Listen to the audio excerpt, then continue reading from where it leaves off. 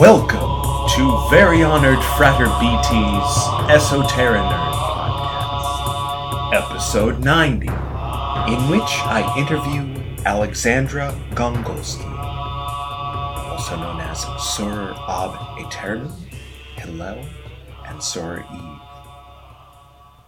But first, this is the segment in which David Bowie and I take you up the paths of the Tree of Life. Thank you, David Bowie, or in this case from Malkut to Keter. Today we'll be going up the path of Kof, the path of the Moon card, and approaching, but not entering, our temple in Netzach. Before listening to this segment, you'll want to listen to episode 35, the intro to episode 45, the intro to episode 62, and all of episode 79 first. If you haven't listened to these, please put your fingers over your ears and go la la la la la for the next few minutes. No, I'm just kidding. Do whatever thou wilt. So first we'll be entering into our temple in Malkut.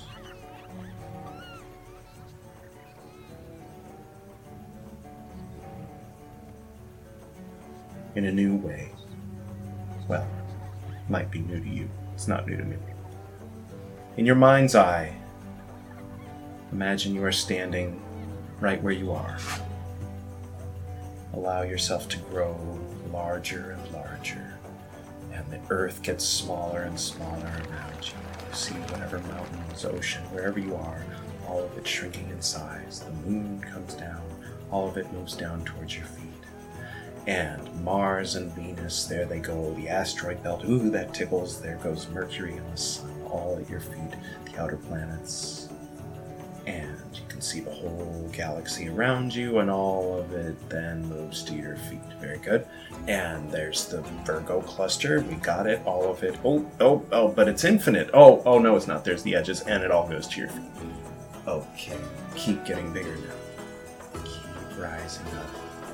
And you start to realize you're standing on a great horizontal plane in all directions.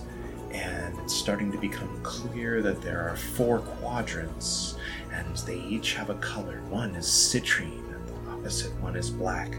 Then is the olive, and on its opposite side is the russet. And it goes on forever in infinite directions on a horizontal plane. Oh, wait, no, there's an edge.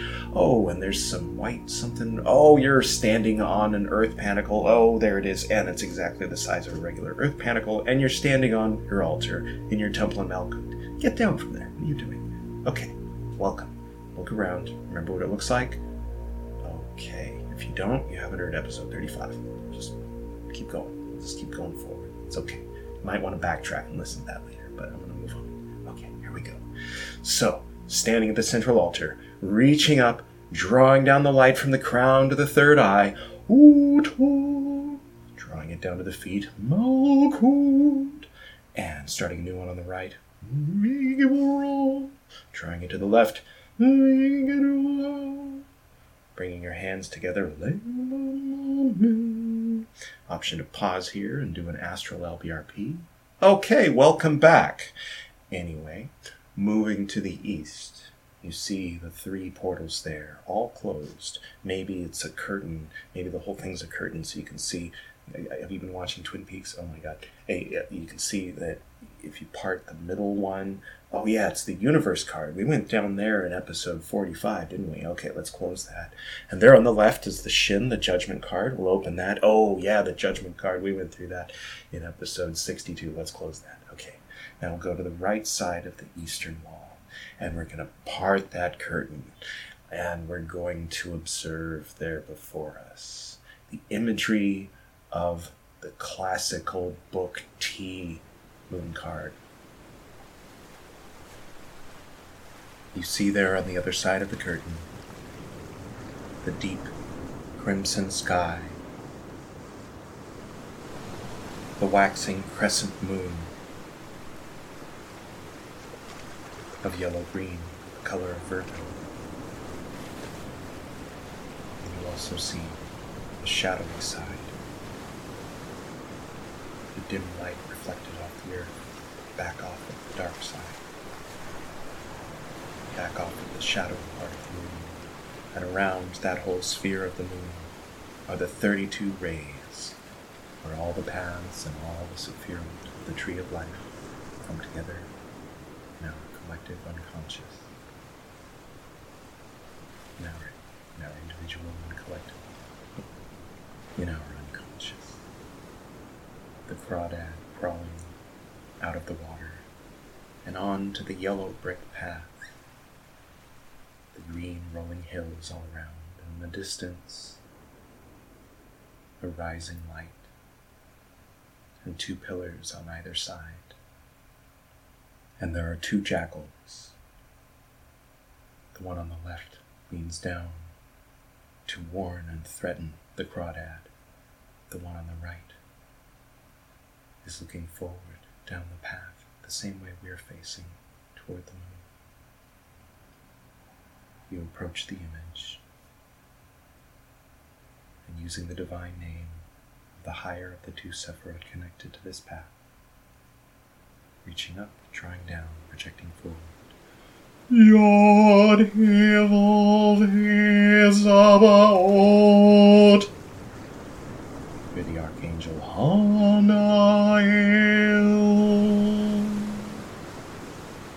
Drawing the letter Kof there. Projecting out the Kof. The image comes alive in full 5-dimensional glory. The colors vivid. You approach the portal between your Temple and Malkut and the moon card. You reach up with both hands, draw down to eye level, project forward, step with the left foot, step through, turn around, and close the door or veil behind you. Once again, you're in your Temple in Malkut.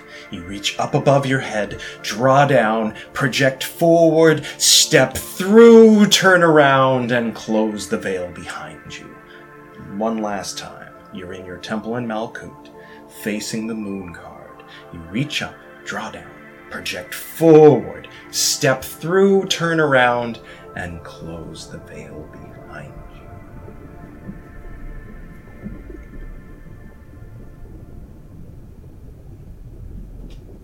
Underwater, but it's okay. You can breathe. You open your eyes. Your eyes adjust. You can see. You are inside the ocean, but you are safe. You look down below. It's dark. You don't know how deep it is. It's okay. You move down. Your feet touch the ground. You call upon the Divine Mother, by whichever of her many names resonates.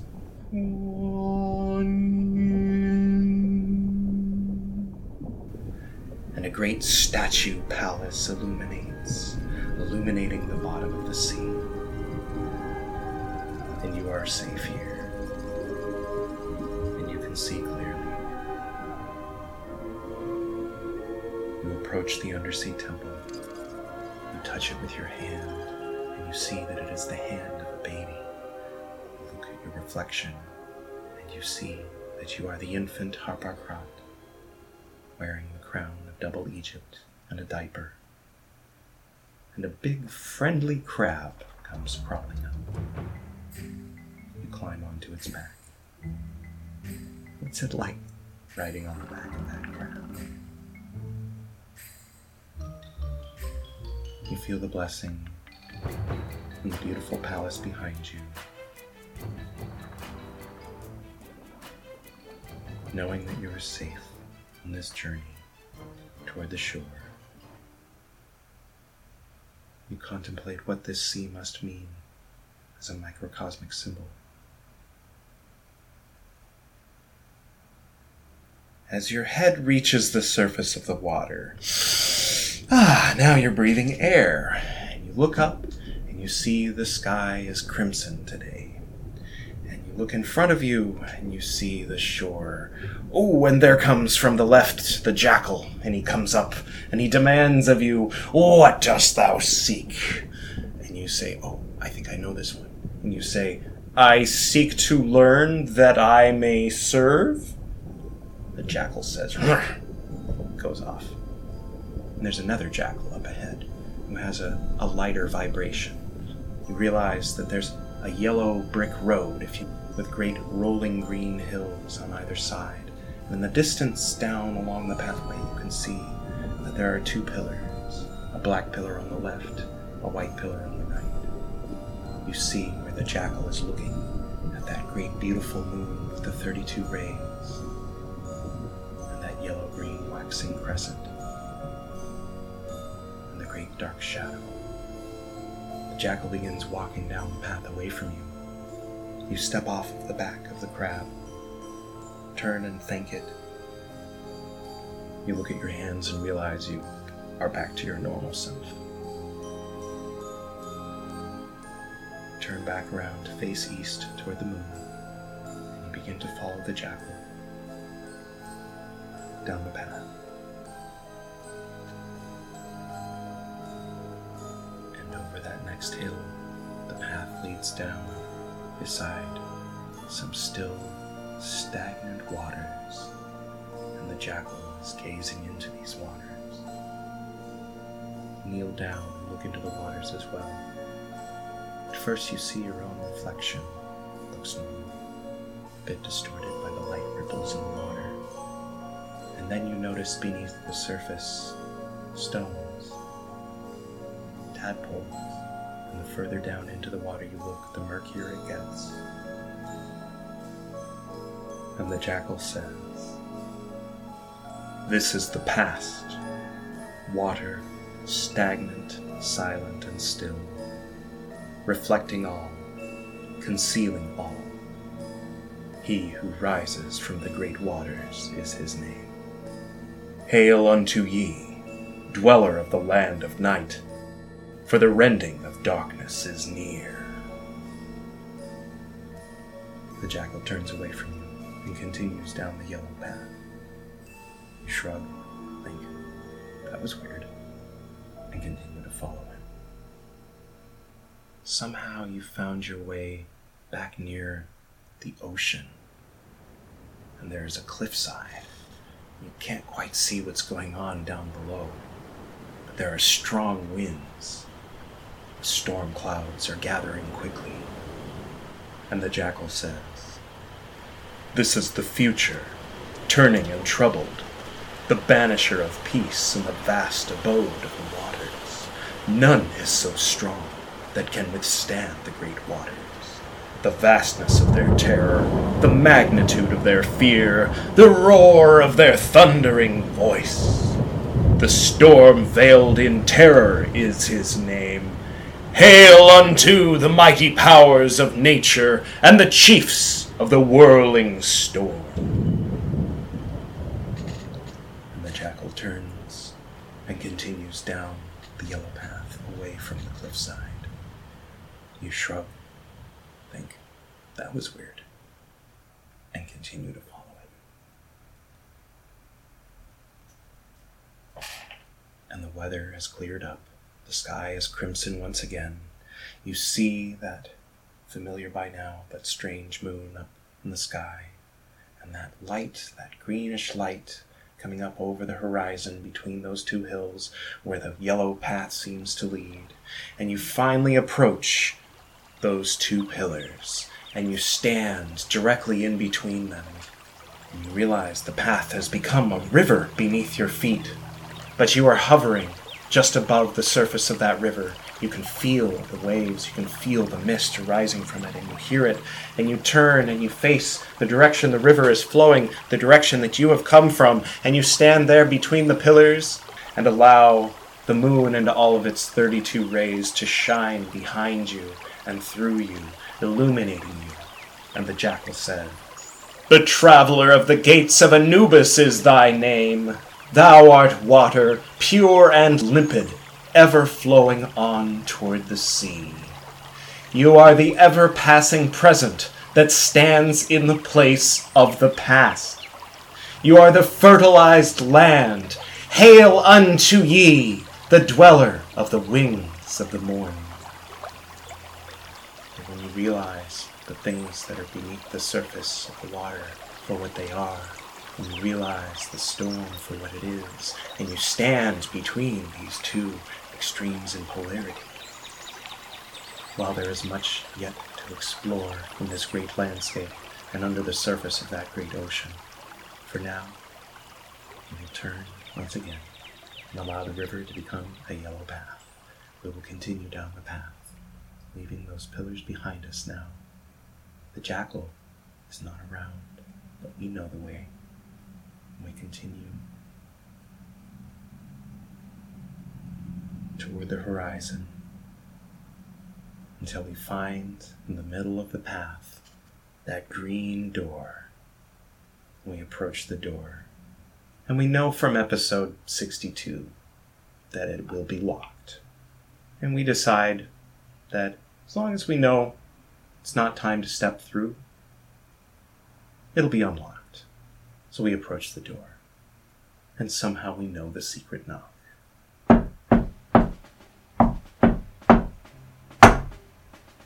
And the door swings open, and while we can't yet see our temple in Netzach, we can feel that green light shining in from the queen scale of Netzach. The light from Keter coming down through wisdom, through Chokmah, becoming the great waters of Chesed, the waters of mercy, and channeling down through the victory, the desire. We feel that light of Keter that has become green. And we turn and we allow the light to shine from this door out and illuminate the landscape. And all the birds come around, flying around, as if the sun had just risen.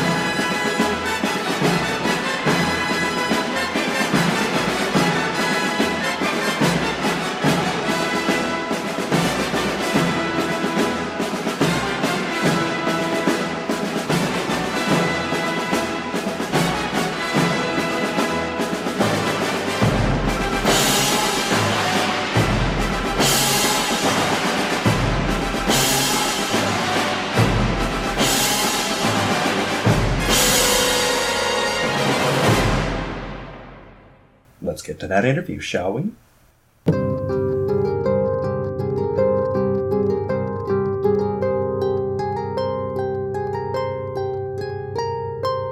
Greetings, sir. Welcome to the Esoteric Nerd Podcast. Thank you so much, Edward. Do what thou wilt should be the whole of the law. Likewise.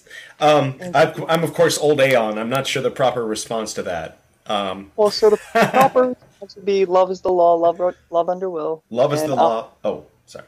I'm not going to pound you with the Lemic stuff, even though it's Thelemite. I'm trying to respect boundaries, but I figured, like, I'll... No, be a Thelemite. It's all good. All right. You can be whatever you'd like to be. I'm going to do an intro to this, or I already, for the people listening, they've already heard it, where I'm going to go through the Book T version of the Moon card, though. So I've got my old Aeon stuff, so we can bring in some new Aeon stuff in the interview. That should be fine. Sure, by all means. So you had mentioned that you had 3 names, Hillel. Mm-hmm. That's my most recent. And I was free associating, and I looked up that is the number 65, or it's, 75. Has the value. 70. Oh, it is? Mm-hmm. It's the same as Nuit, the night sky goddess. Oh, there's a Yod in it. Yes. Got it. Okay, I was looking up a different Hillel. Never mind. Because I was tying it in with Adonai and with the Great Seal of the United States, and that was why I sent you that document. Okay, so I'll disregard. I'll still take a look at it. Yeah, it's a good document, but yeah. Okay, fair enough. Yeah, that's my most recent name of several that I've had over time. Walking down the street on Earth, I'm just Lexi nowadays. Before that, I'm obviously transgender for anyone who doesn't know, and I'm very upfront about that. So Hmm. it used to be Chris. It used to be Christopher walking down the street. Then it became Lexi, and that was a magical process in itself, dealing with the courts, lawyers, and Oh getting all the wow. documents fixed. And so that was one magical process on the Yeah. mundane Alkuth plane. Um, I was Soror Ab Aeterno, and I guess in certain places I still am. Hmm. Um, Sister of the Eternal, and most recently Hillel and in OTO. Oh, and let me say this, right? Hmm. Everything coming out of my mouth has nothing to do with OTO, AA, Right. or my Speaking as angelic initiation yourself, not reorder. representing the Yes, group. because people could get that misconstrued, Yeah. and if they're new to esoterics and they're new to secret societies and they're new to that whole thing. Yeah, that Oh, makes sense. here's a person talking to another person, and they seem to both have a big following, so they must really know what they're talking about. Like, no, take everything I say with a grain of salt and Yeah, yeah. judge me radically. That seems Right? to be going on all levels these days. The people just having a following, and people think that they have credit just because they have a following. Yeah, I want to actually have credit. Is my Yeah, thing. exactly. That makes sense. So, So, when did you get started with magic?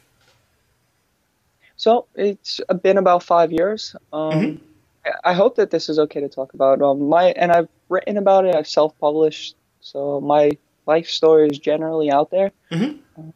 It started in 2012, and there was a lot of hallucinogenics involved. And my intention was not to find magic. However, you get the right group of people sitting down meditating under the influence of, LSD and some pot and this, that, Yeah, and the third. And it put us in the right mind state where there was like a loving connection built amongst us. And we got some type of interpersonal human relationship back and forth between us. yeah. And people who didn't know us came to our apartment and saw our lifestyle. And they saw it, and these were people who were not involved in the same type of party scenes that we were. However, they were capable of seeing it. So I knew from back then that something was going on. And I got out of that scene and got myself into a long stream of the 12-step recovery. And I did that for a while, and that was good. And it was a good stepping stone into seeking religion, Hmm. as I've eventually felt for myself I needed to do.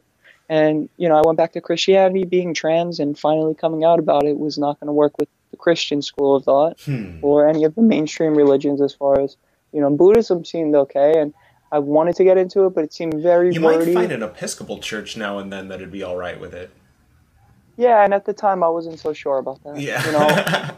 I was young. I was newly developing. I grew up Roman Catholic, so it was like Hmm. that was my Yeah, whole they're not scope so of flexible. Christianity. That's No, and so I yeah. didn't know about all these different sects and what differences that each one offered. Right. I saw all Christianity as Roman Catholicism, Yeah. and so it That is pushed the me right Roman away Catholic from. view of Christianity. Yeah. So yeah, and then shortly after I found paganism, I found Wicca, Hmm. and it was through Wicca that I got introduced to the name Aleister Crowley. And my first book by Aleister Crowley, God, in 2013, was 777 and other Kabbalistic writings. Now, I had good magical background by this point. I read a lot. I read thousands of books by that point, on spiritualism, on whatever, Hmm. all different religions while I was seeking. So the concepts being portrayed weren't so foreign to me anymore. However, I spent $20 on this book, and it's nothing but the magician's tables and gematria and Yeah. a whole bunch of Hebrew words. And I'm like, well, this is a waste of $20. Mm. Especially with the And internet now. Yeah. yeah, and at the time, yeah, PDFs, it's amazing. I have everything on PDF, but Right. I still love my Yeah. library more than. And so that's generally how I came in through the back door of magic. I came in on LSD, and Nice. from there I stopped, and I developed into a magical being. I guess one might So say. we were talking the other day. You're either a Virgo or a Leo, depending on whether we're looking at the seasons and the relative position of the Earth and the Sun in the solar system, or the actual constellations themselves. And you were saying that you hadn't decided. I mean, And I've asked a lot of people, and one of Hmm. my things is if you're not sure, ask other people Hmm. what how they would feel about the situation, apply Yeah. to them, and then come to your own conclusion. And one of the best ones that I heard, and is probably the most honest, whichever one allows me to justify my character defects at that time, my flaws, I may go with that one. But Yeah. I mean, Leo is great, and I've always had a good, strong connection with Leos and the sun So you're a and sidereal solar. Leo, but a tropical Virgo, right? Yeah, and the rising is in the same signs as well. I was born at Right. the 6:23 a.m., so it was literally August 30th, 1991, at the rising suns.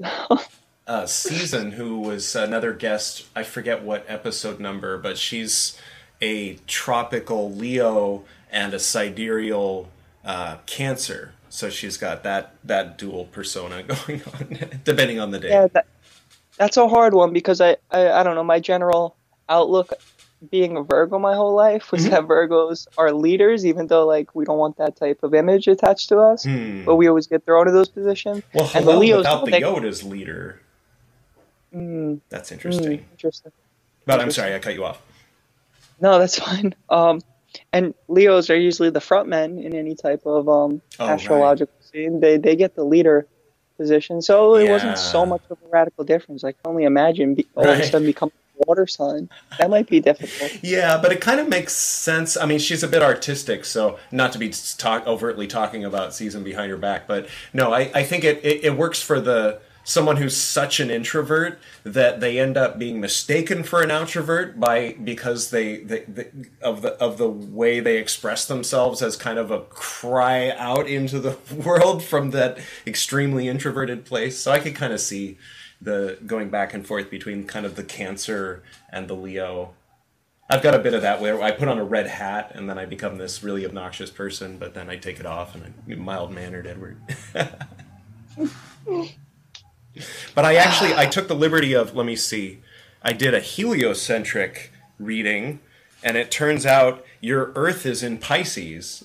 Okay, okay. From if you and so that's kind of interesting because if those are maybe all three are true, but one is literally looking at the stars only, and then one is literally looking at the seasons only from an Earth point of view, or maybe a body point of view, and then Mhm. heliocentric, maybe since the sun corresponds with Tiferet and the soul, maybe that's more of like a soul reading as opposed to a body reading. I don't know. Interesting Mm. ideas. Well, so even today, I look for like these magical coincidences, and hopefully later on we'll have time I could talk about William Wheeler just a little bit. Oh yeah, yeah, But he was a Pisces, and that I don't know, probably tropical, and I'm not going to get into all of that, yeah. but he was a Pisces, and I could swear anytime I did a tarot card reading in regards to him, whether he was on the phone with me or not, the moon card would pop up. So, in Yeah. Aleister Crowley's Thoth Tarot, he has the Hebrew letters attached to the card, like they're on the card themselves. So Hmm. I would see Koth all the time, and I could never figure out like why would this happen so often. Like, and there was several cards when I would do readings, but so the fact that you were doing The a moon segment card. Yeah. about the moon card, I was like, oh my god, like this couldn't be too perfect. Yeah, my old cult leader was a Pisces. Also, my dad, and someone who I'm been working a lot with lately is a Pisces. My sister, I've got a lot of Pisces in my life.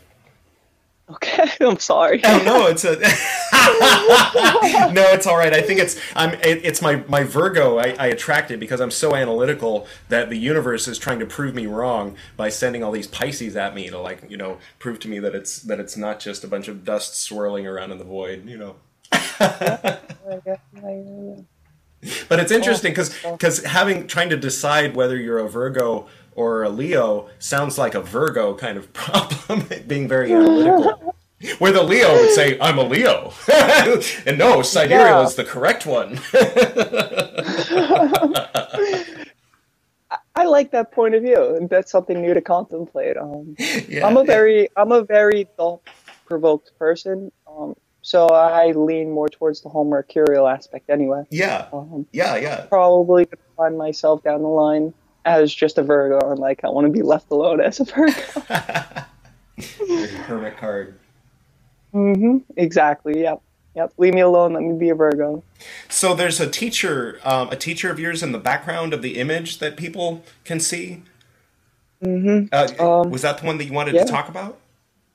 Yeah. So that's William Wheeler. Okay. Um, God, man, we had such a good run together. Um, and there's just so much that I could talk about on his life experience, let alone the year and a half that we worked together. Um, I was trying to work on, pardon me, I was trying to work on the Mass of the Phoenix out of Crowley's Book of Lies. Hmm. And like any new students at Crowley will find out, there's always missing keys to every single one of Crowley's rituals that are published. You know, there's the basics, there's the LBRP and foundational stuff. You don't really need much to get into meditation or asana or, pranayama. Hmm. But if you want to get into the hardcore ceremonial magic, you sometimes need certain keys or phrases or, he says in there, mark upon your breast the perfect sign. And it's like, well, what the heck is that? That was all that I really wanted to know. And so I was fishing around through social media, all these different Facebook groups, and just for that one key so I could do this ritual. Like that was all I wanted. This was back in 2015, back in May Hmm. 2015. And so I get finally a response from this guy, William Wheeler, and he says, hey there, I saw your post. How can this mage help you? And I was like, okay, let me see what he knows. And I already had the answer at that point. I had got a friend and he told me, I already knew the answer, but I just wanted to see what this guy knew. And so kind of back up either my friend or contradict my friend and let's see. And so this guy over the internet gave me the same exact answer that my friend gave and the same exact in-depth interpretation that, yes, it could be this, it could be that, it could be you use physical red blood. It could be that you use a sex magic formula. And so this guy that I had never met overline, just tried to be helpful, gave me all of these different explanations. And eventually, I think that was the moment. I was like, okay, I think I might want to talk to this person again. Being a newcomer to the Lima, being a newcomer to the occult, Hmm. here seems somebody who's been around a long time. He's in his 60s, and he probably has some type of knowledge that he's willing to give me. So let me see how he can help me. He offered. And it didn't take long. We became constant on the phone. I must have spent thousands of hours on the phone with that man. And we had our ups, we had our downs. He had his problems, and um, I don't want to get into too much of the sad, mushy stuff. I'll stick to the magic. Yeah. Because it was a loving relationship at the end, but there was some trials, like any good relationship. So where to begin with that whole scenario and why he's made such an impact in my life? I guess I was going through stuff. I was getting back into school for the first time in several years since high school, and I was starting college, and I was nervous as hell. And I didn't want to admit that I was nervous, but I was just a little bit fearful of messing up my schedule Hmm. and or not being able to meet the requirements of school. I think that was where my anxiety came from, and I just could see it, but I didn't want to admit it, or I didn't want to go that deep into myself at the time. And so, me venting off to him over the phone, he did his thing where he put his hand out once. He said, "Hey, so it's Friday now. It's about Friday afternoon. I will take you on a magical retreat guided for 48 hours, Saturday and Sunday, from 12 a.m. until 12 a.m. Sunday. Yes or no? Do you want to do it?" Like, that's the only solution I have for you. You don't have to do it, and I won't hang up the phone on you if you say no, but, like, that's the only offer I'm giving you. Otherwise, we have to move on to something else. And I was like, okay, because I really didn't say no to magic, ever. Hmm. And that might be one of my problems. Yeah, so I didn't say no, and that really developed that weekend developed astral vision. That weekend developed a lot of integrity. By the end of that weekend, I felt like my aura, my body of light, so shielded that nothing could phase me. And he had introduced me to some angelic magic that he was formulating, he was toying around with, and he had been fishing for God knows how long for somebody who was willing to take up and take it serious. And that he could pass off to. So I met this guy. He was dying. He had stage 4 cancer when I met him back in 2015. Oh, wow. And, you know, yeah. One time I even called him early on in our phone calls. He's like, hey, I'm in the ER. I'm dealing with a lot of pain. Will you stay on the phone with me? I didn't know what to do. You know, I even asked him. I was trying to play the Dolomite. Do you want me to speak about magic? Do you want me to talk about your pain? Do you want me to just be a distraction to you? Mm-hmm. And I don't recall what he said, you know, but so that was our relationship. I knew that he was going to be passing soon. I knew that we'd probably never meet in person. He was on the West Coast. I was on the East Coast. I had a lot going on over here. I was trying to put my life in order after my teenage years because it was fun, but I didn't progress anywhere. I had no vision. Yeah. And so I was in that phase of life at 22 years old. And speed ups. And I guess the angelic magic is the most impactful reason why, besides for the friendship that we had and the connection that we had. But it's one living thing that I still see every single day is this angelic magic. So I developed a system, Ad Societatem Angelorum. It is a 5 ritual initiatory order, I guess you could say. I'm working with students. Mm-hmm. I have 3, and I'm not taking any more right now. 3 is my limit, and hopefully I get the other 2 under oath. And after they finish off their curriculums, their reading, they'll be under oath, and then I could do the same thing I did on Saturday and give this nice, very gentle initiatory process. Get them under oath, magical oath, and then we could start the rituals, you know? And I don't mind talking about the rituals. I've published them. They're down in the open for anybody who wants to see them. It's interesting, Where too, can because they be this found? is... Oh, it's on Amazon. It's on Amazon. What's I can the send name you a of it? link. Okay. What's Ad the name of the Society- book? It's Ad, A-D, Societatem Angelorum. Okay. So that'll pop up on Amazon. It was self-published, and originally we were hoping to get that done by the beginning of this year, only he was passing away, and so it was like, okay, I'm not going to do everything that I wanted to do with the book. I wanted to do full, in-depth biographies of each of the archangels, and I still want to do that. I just have to find the time. And there's some other cool rituals that I have that are not necessarily part of the ritual set, but, you know, they go online. There's the magical retreat that if one wanted to go on, and I want to put that all in the book eventually. Like I said, it's just a matter of time and compiling notes and data, and it's a mess. Yeah. But so because he was passing on soon, we had to hurry this project up. I didn't get to do any of that by the time it was published. But the rituals are there. You know, the introductory is there, and the introductory has a few, it needs a couple edits, but the rituals themselves are sound. You know, I made sure if I was going over one thing with a fine-tooth comb, it was the rituals, you know. Will suffered dyslexia, so he typed these rituals out into a Google Doc, and then I had to decipher them. And not only that, I told him, hey, if I'm working these, I'm working them as a Thelemite, so what you have here is excellent, but I need to change these after I'll do them, and then I'm changing them. And he How said, so? okay. Well, I wanted to emphasize the law of Thelema somehow. Maybe not so straightforward. I liked how we opened up this phone call, like, hey, just be who you are and do what you do. Yeah, totally. Right? And so for me, like, that's a perfect Thelemite statement. Sorry to tell you. You know? So in that sense... Well, that's very Christian of you to say.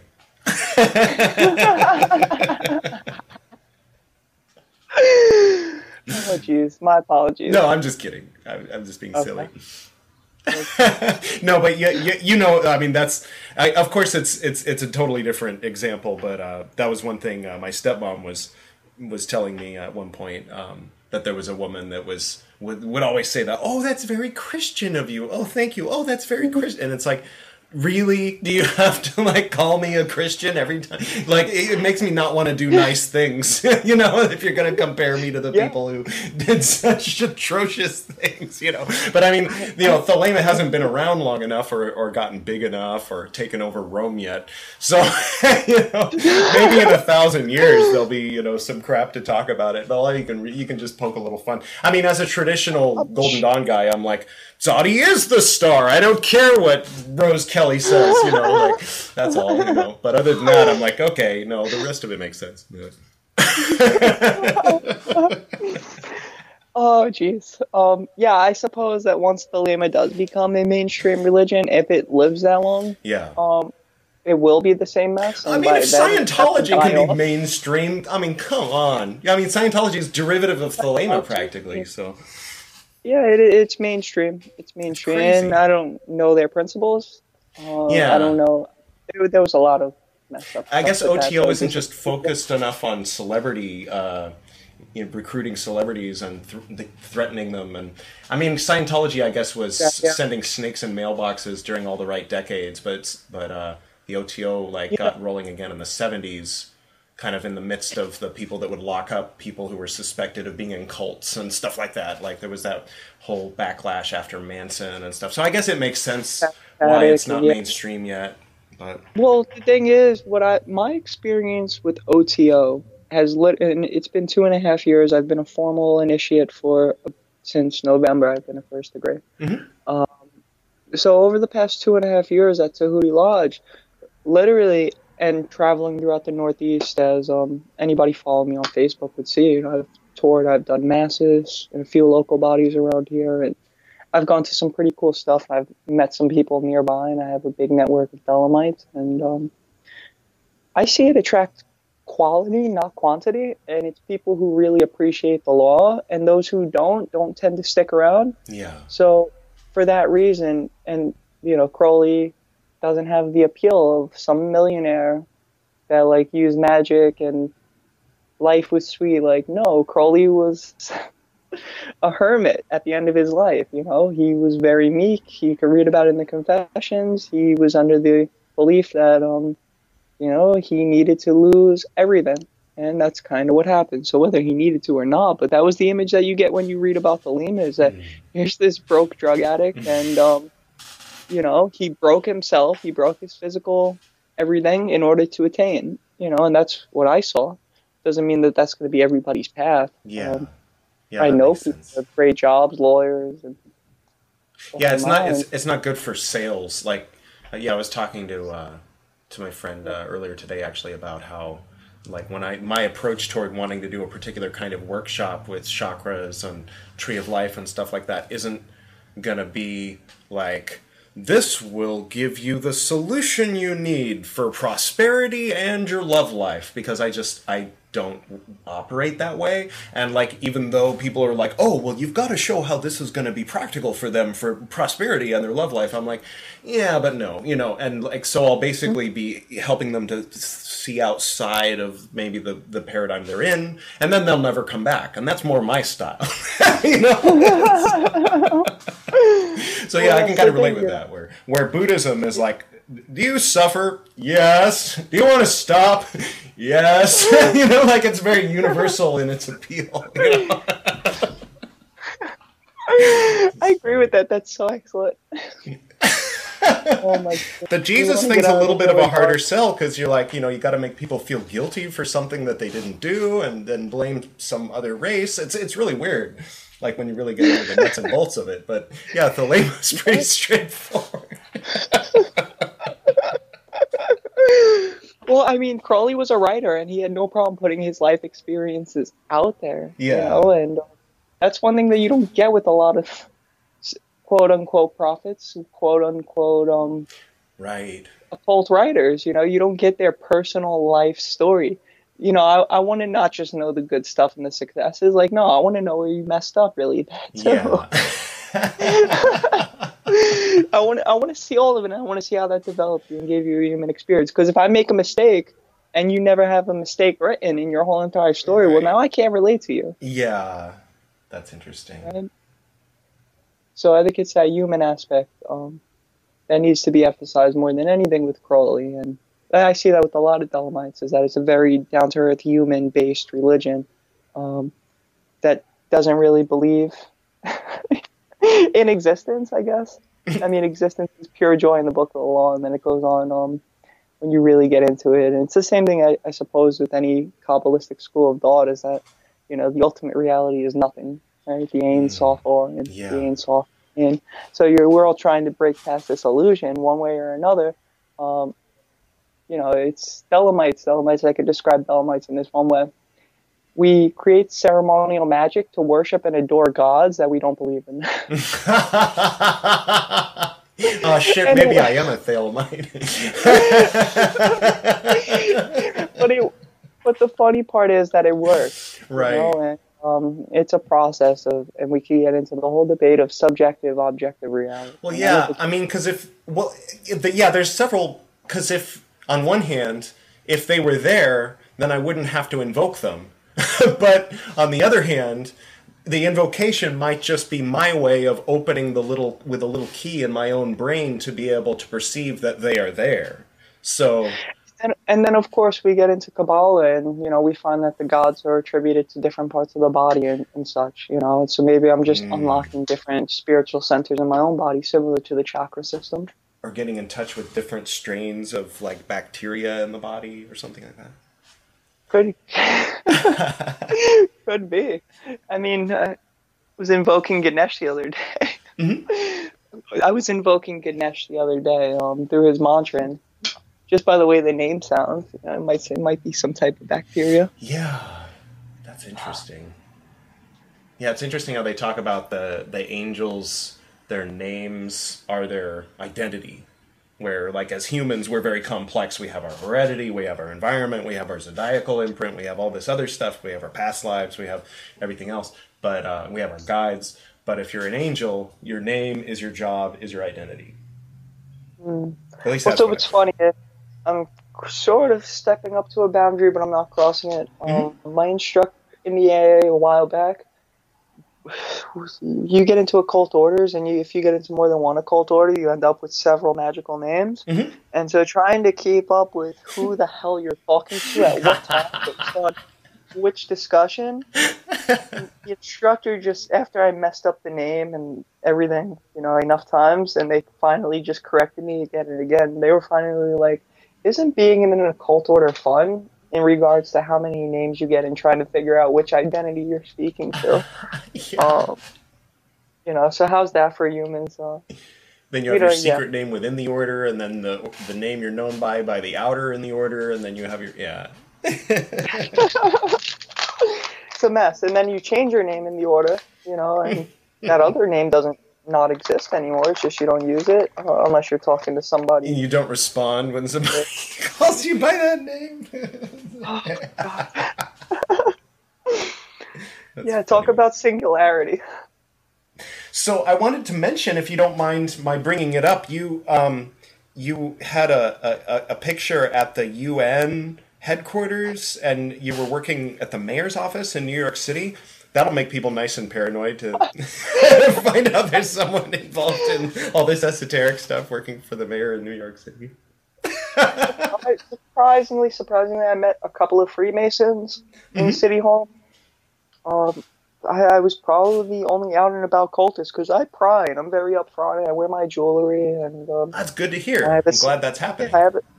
I have a seal. I mean, Mayor De Blasio, he's all about religious freedom, so why wouldn't it have been okay? And I still Nice. kind of felt skeptical my first couple of times going there. I was wearing a rosy cross around my neck, the The Mathers perfect version, which symbol. you might appreciate. Yeah, yeah, perfect symbol, exactly.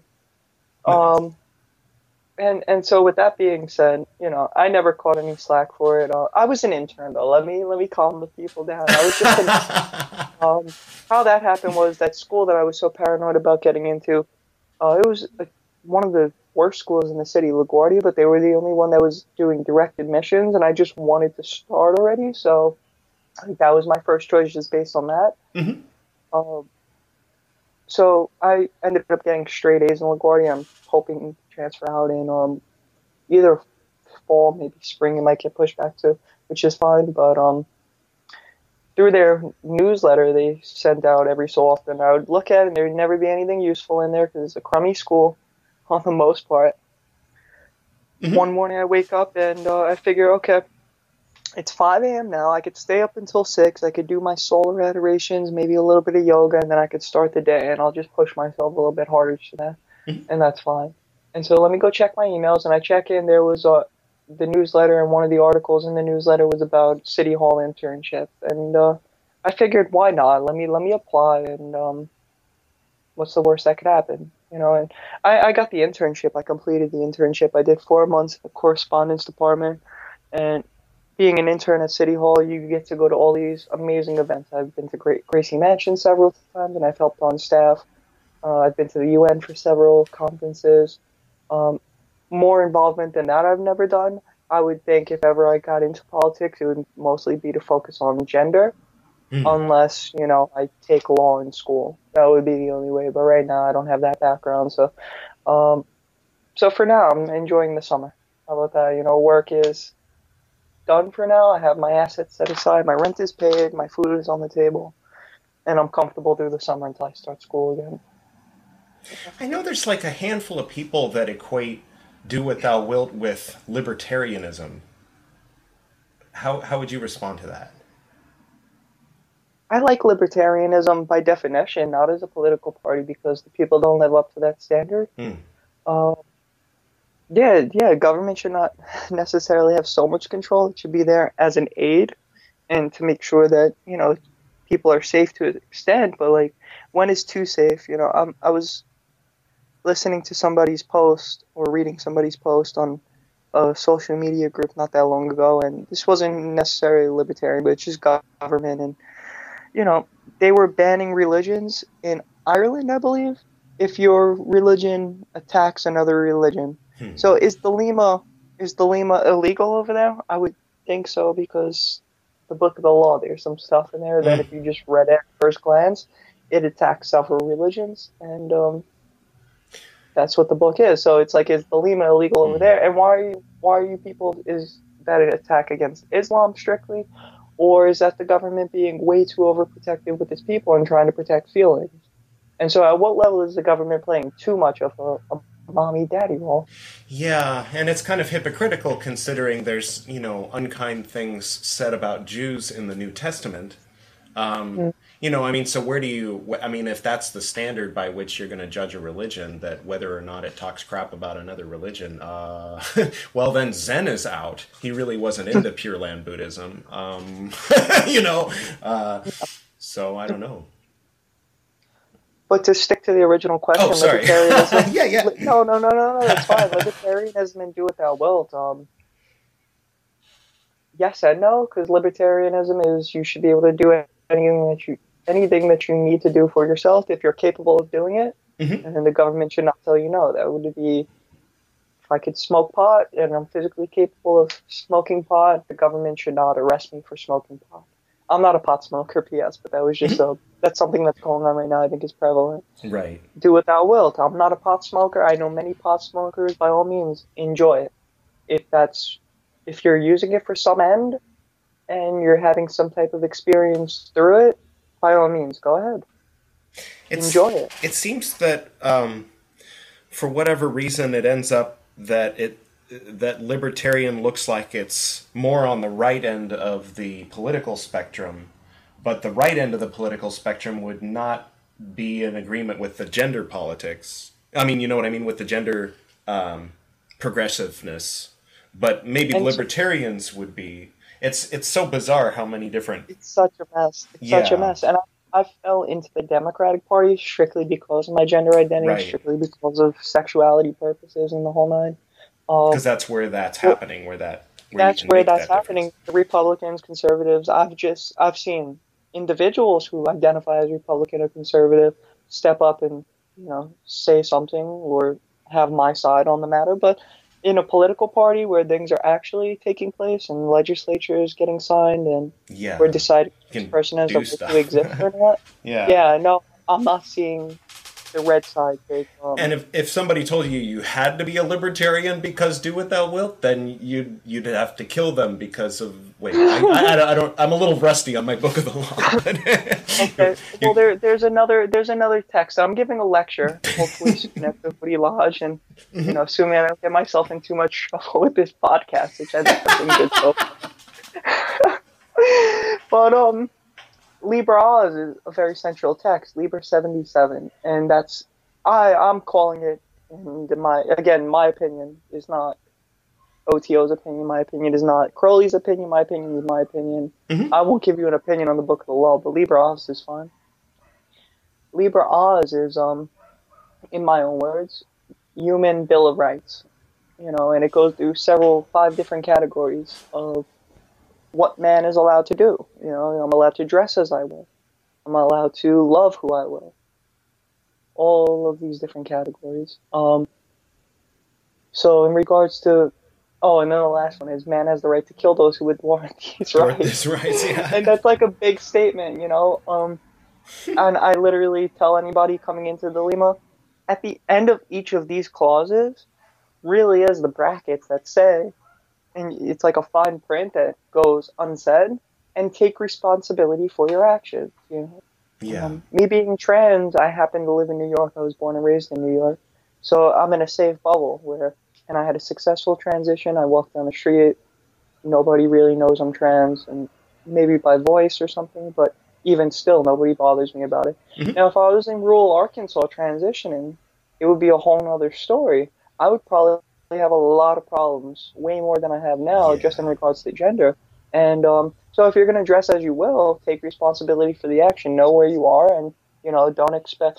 somebody else, I think it was Sabathia, in his public statement on Libras, or it might have even been Crowley himself, I'm not 100%, but, you have the right to drink poison, but if you drink poison, just because you're practicing Libra Oz, doesn't mean the poison's not going to kill you, So you could do it, take responsibility for the action.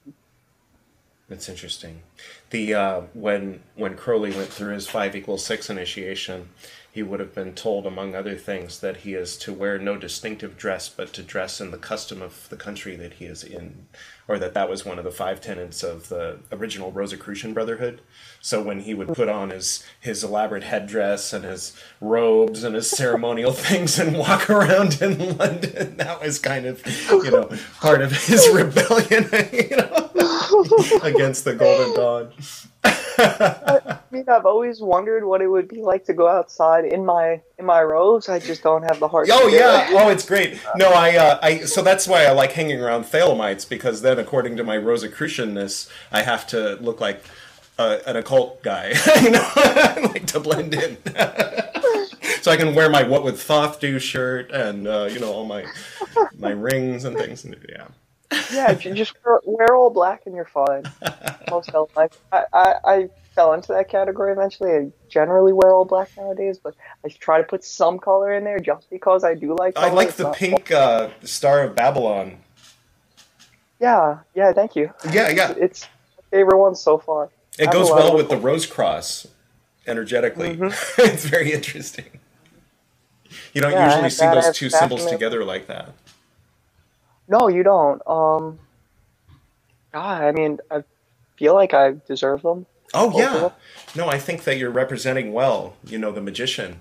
And I think that it's right on point to bring those together, because it says, to me, it'd be like, bringing together something from, the Vatican and something from Salt Lake City. You know what I mean? Like they're or, I mean, that's kind of a weird comparison, but like, it's the same current. To say they're different is kind of like unnecessarily invoking Thaumiel, invoking the contending forces where they don't need to be, like as if Crowley and Mathers were still having their debate, Yep.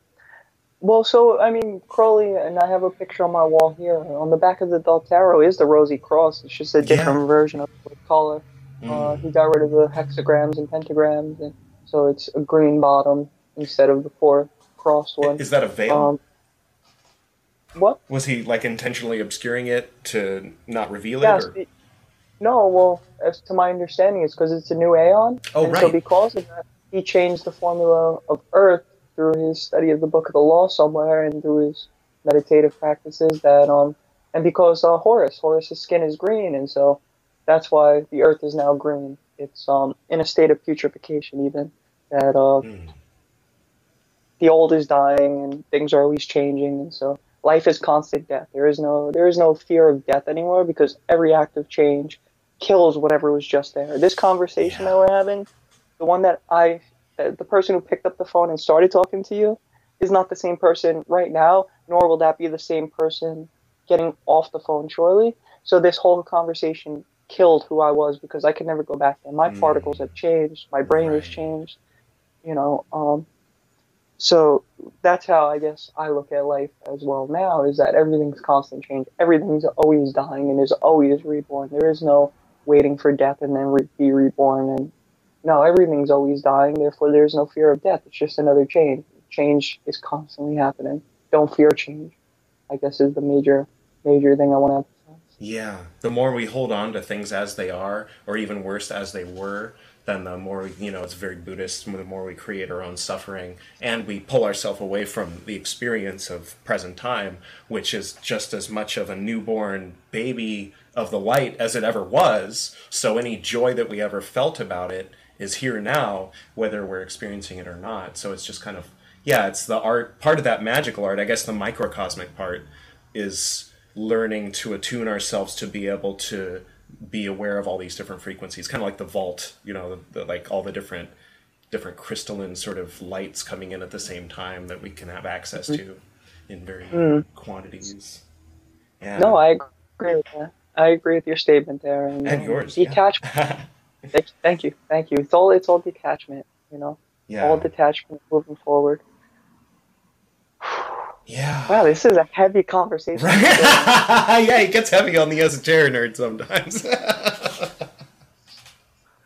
Well, what else should we talk about? Are there any other influences or teachers that you want to mention? Well, there's one I can't. There's one that's got to go nameless. Okay. I will continue going on with William though for a little. We have time, right? Oh yeah. Sure.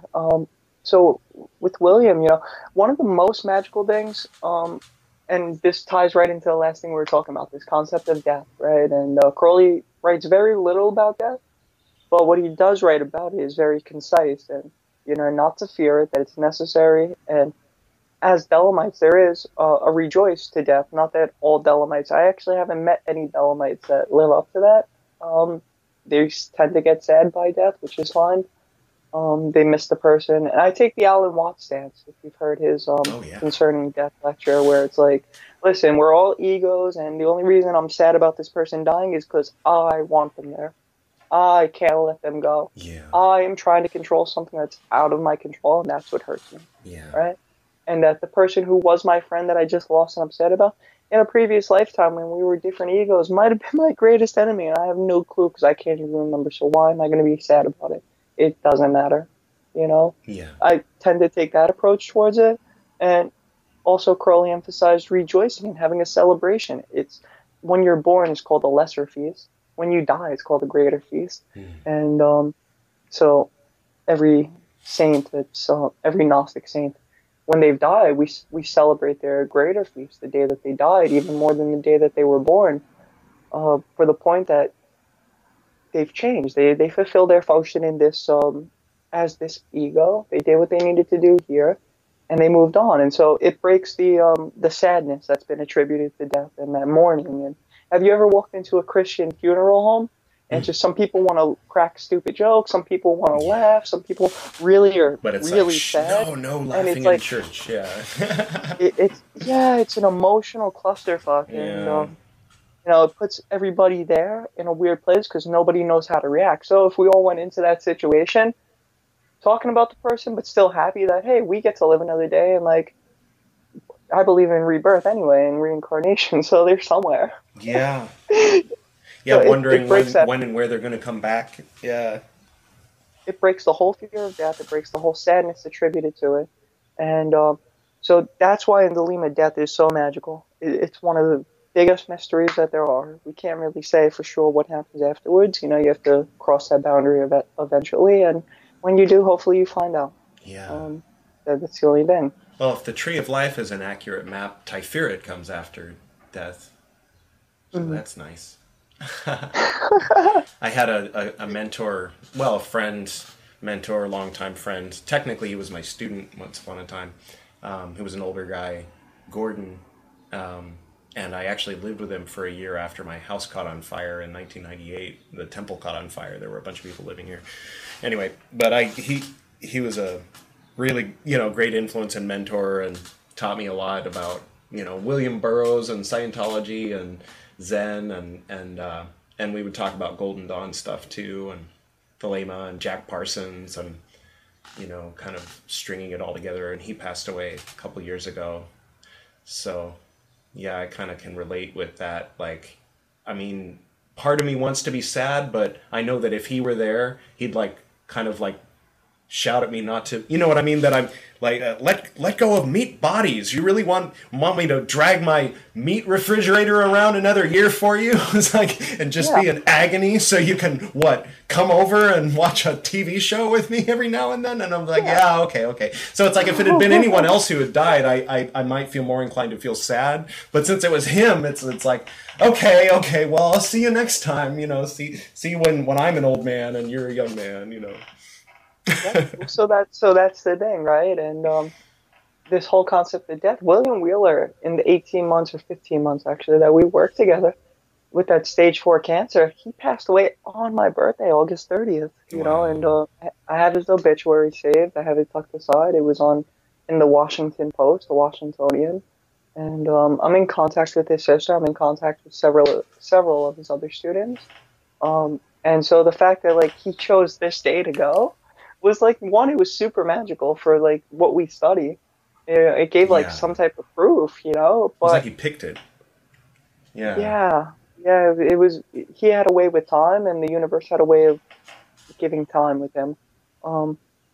Even more radical. I mean, with the ritual set that he gave me, it's like I'm left with this now, and so that's why I've taken it up recently. Yeah. And it's interesting. The first ritual is ritual 0. It starts at the number 0 and it goes up to ritual 5, which ends in Tiferet, right? It starts at the bottom of the tree. It goes up, similar to Golden Dawn, similar to AA. The first ritual itself is it's a circle casting, and you're using the elemental pentagrams, right? And for each of the elements, you're using one of the substances. So, for example, I have an Amadeus pyramid over here on my bookshelf. So I believe that was the earth. They're great. I believe that was the earth substance that I used to draw the earth pentagrams. And at each point, you, instead of using your wand or other, you're holding that. So you put that in the center of the pentagram. And for the earth one, you intone the parts of the soul, so nefesh. Then you get some type of airy substance, whether it was a feather or incense or whatever reminds you of air, that air-like quality. And you draw the air pentagrams, and then you intone ruach in all 4 of them. Then you go to water, and then you go to fire. And so for those, it would be neshama and chaya. And then after that was you're wearing a towel robe or whatever, and so you divest your robe, and so you're standing there. And it's called the spirit offering ritual, because now you put your hand in the sign of the ficus, you're standing in your temple alone, and you're sky-clad, and you draw the spirit pentagrams, and you intone the final one, Yachedaya. And and I was the one that kind of figured out what to intone. He didn't know what to put in there. He had the concept of the ritual. I said, well, why not activate the parts of the soul? They correspond perfectly both to the paths and to the tetragrammaton on the tree up. And so that's just how the ritual set starts off. It's not even getting into Malkuth and everything, and then there's circle castings, and most of the rituals, 2, 3, 4, and 5, they run about an hour to an hour and 45 minutes. So these are rituals people perform on their own? Yes, and originally he wanted them to be where you do it with an instructor, but I said, listen, if I am publishing this work and putting it out there, then that means if it ever took flight or somebody wanted to do it, they'd have to contact me or somebody who's done it before. So that was one of the parts I also had to revise on the system, was go through the ritual with him, figure out how could this become a solitary ritual where you don't need somebody overseeing what you're doing. And I spent a lot of hours revising and tweaking little things and putting in an extra invocation here so you had a spirit guide, whether it's Tahuti or some other deity. But I had to figure out exactly how to do all these little things that I saw missing, which was a great project, don't get me wrong, but it was time consuming. It was time consuming, and I didn't know if it would ever go anywhere. Here I am, May, he passed in August, so, give or take 9 months, right? 3 students, so we'll see what happens. Nice. And the interesting part too is that it is out there, and I know people are doing them. I just don't know who these people are. I know that people have bought the books. I've heard from several people who have tried some of the rituals, and so it really is like a mystery school in a sort of way. Yeah, I that's very don't know special. who's doing it, right? Hmm. Um, yeah. Again, it's an angelic order. It's an angelic system. So each one emphasizes whether it's different angels or, some type of communion with the angels, and that's something that's really been missing, I believe, from most Yeah. modern occultism.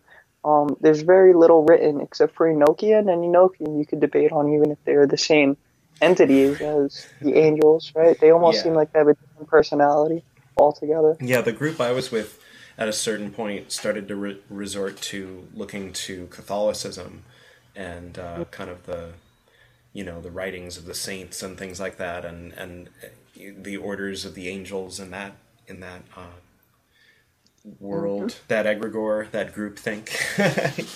But I like what we do have. I mean, from the old days, I know in Crowley has what he did, and Parsons and everyone in that world.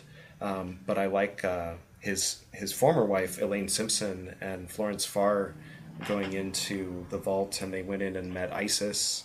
They had some great descriptions there. Not exactly angelic though. Yeah, that's a good point. It's interesting the different spins people take. I got really frustrated one time when I invoked Mikhail for a group of people, and one of the people who had a Christian upbringing, I guess, ended up feeling really guilty and sad afterward, and so I asked what was wrong, and she was saying, well, I felt like I was standing there before Mikhail, but who am I? I haven't done anything special, and I was like, what? Did you miss everything? You are the embodiment of the divine creator in physical flesh right now. When you say Ata Malkut Vigabura Vigadula, you say thou art, but you are drawing the line from your crown to your third eye. Who are you talking to? Like the angels show up because of that authority that you have over the angels, so I mean, Yep. to buy into this idea of, oh, Mikhail's going to be mad at me because I masturbated is just sort of really well, lame, I'd be going to hell then. right?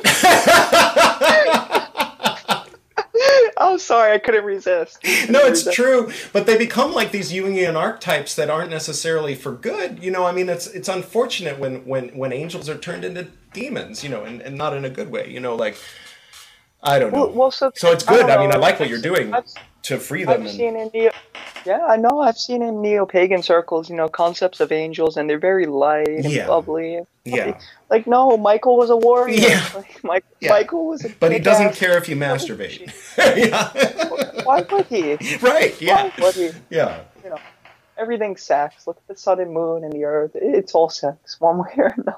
But it's just the way that kids are trained. I don't know if they still do this, but I mean, my buddy who grew up Catholic, and then Alan Watts, even in the Anglican Church, as soon as kids are of a certain age, they take them in and they say, okay, now you know what the temptations of the flesh is. Whatever you do, don't touch your pee-pee, and if you do, be sure to tell the priest about it. It's like, really, you're gonna do that to every kid? Like that's So weird. so I wrong. remember I went to Roman Catholic school as a kid. I remember being in eighth grade, and it was kind of mandatory. If you didn't take the confession, like you got blackballed by the teacher, like they gave you that evil eye, like really, like you don't want to make yourself feel Get a little right bit with the lighter. Lord. By you. Yeah. Oh.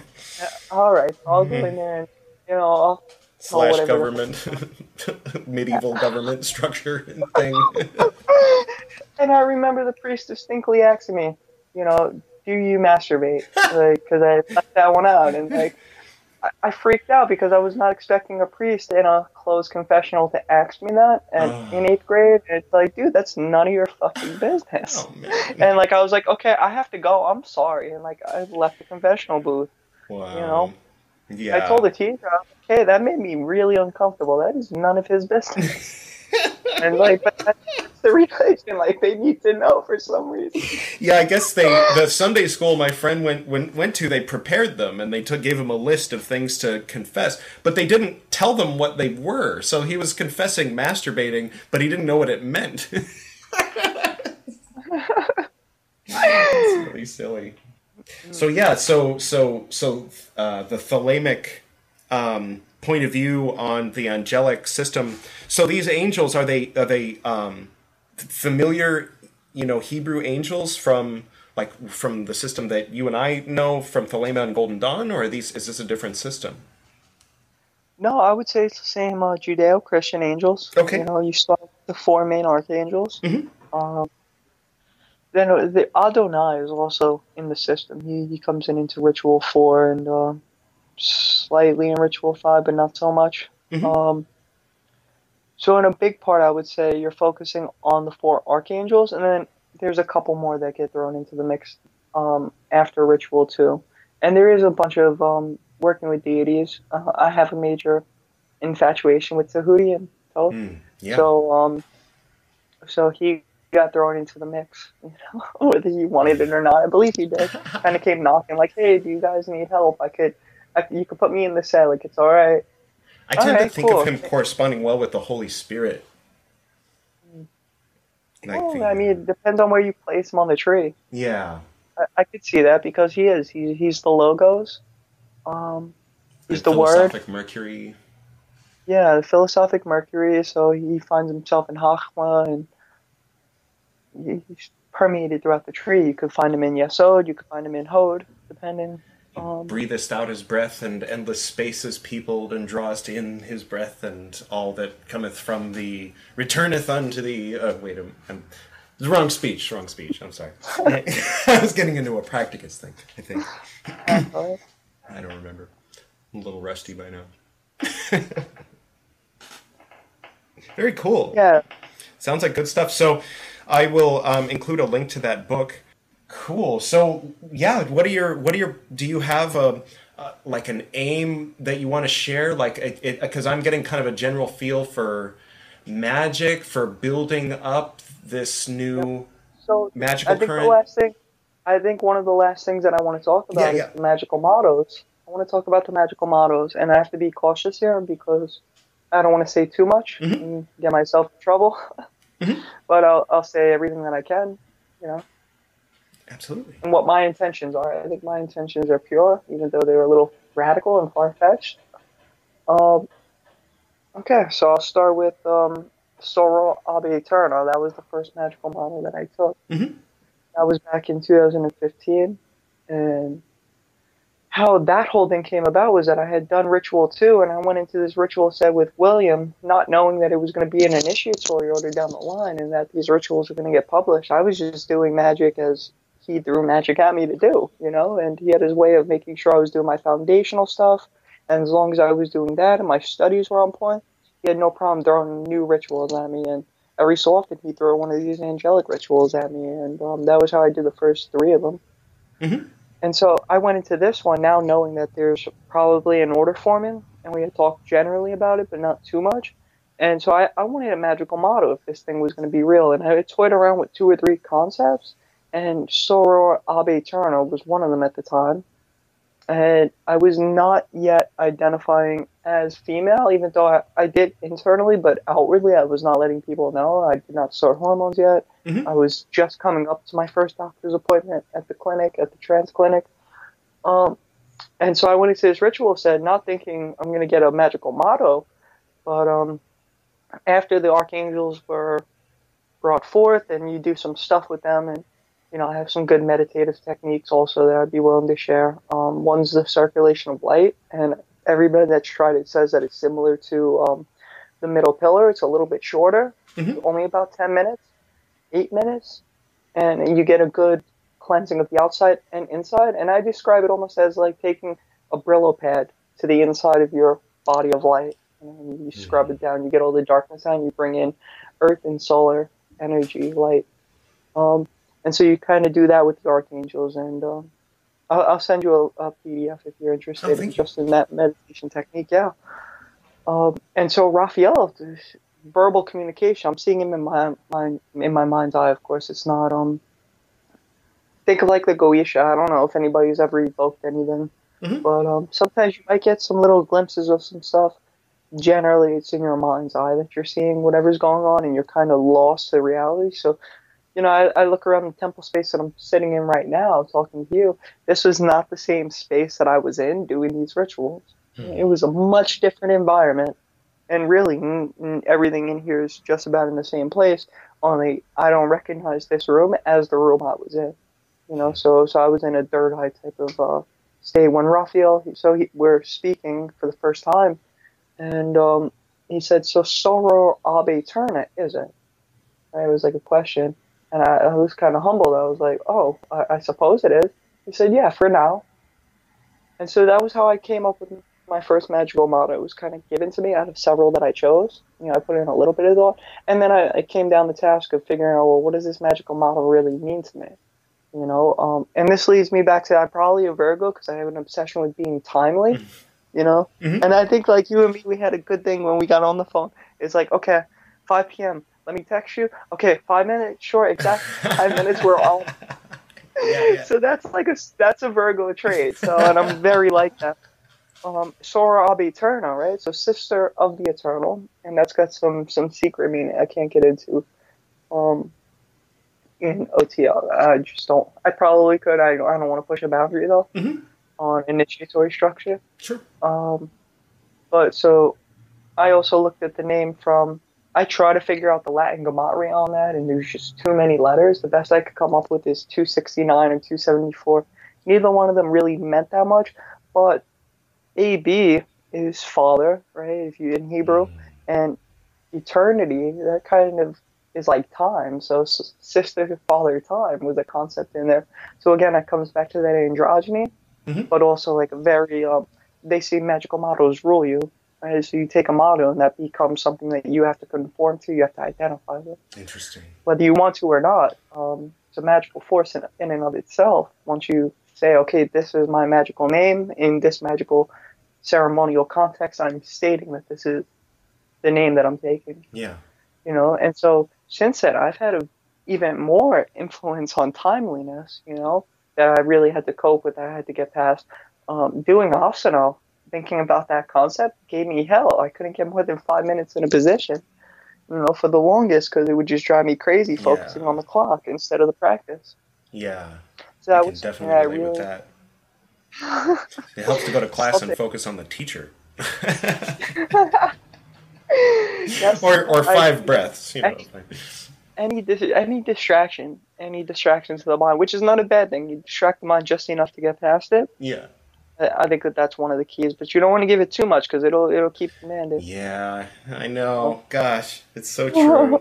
Yeah, it's all these little tricks. Like I use, if I do this, then I'll be motivated to do that, and I want to do that because that's a good thing to do. And if I'm motivated to do it, I'll do a better job. And I'm like playing with these tantric forces, kind of willy nilly, just to like to trick myself, to carrot and stick myself into doing what I should have done anyway, rather than meditating and then coming around to the conclusion that I should serenely do the thing that I ended up caffeinating myself and doing in a frenzy, and I know better, It's not even that I don't know better. It's just it's amazing. Nothing to complain about. It's so amazing, but it's fun. It's fun. It sucks going through, but you look back and you get a good laugh. Yeah, it's true. So frustrating. Oh man. So that's one magical name, and that actually transferred into the AA.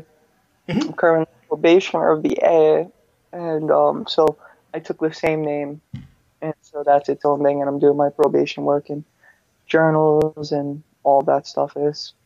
I put a lot of time into it, but you don't have to probably do as much as I did.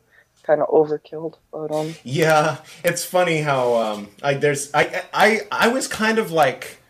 I was always around the temple for years, so I ended up like absorbing a lot of information, but I actually wasn't one of the really studious students who like sat down and really like put their nose into the books constantly, but I would do like games, memorization games. But we'd turn it into a game, and we just drill correspondences and stuff like that. So I ended up learning the correspondences, but when it came to then, I'd teach a class and people would come up afterward and say, that was a great class. You really brought some insight into that. Have you read this? No. Have you read that? No. What have you read? I'm like, My grade material.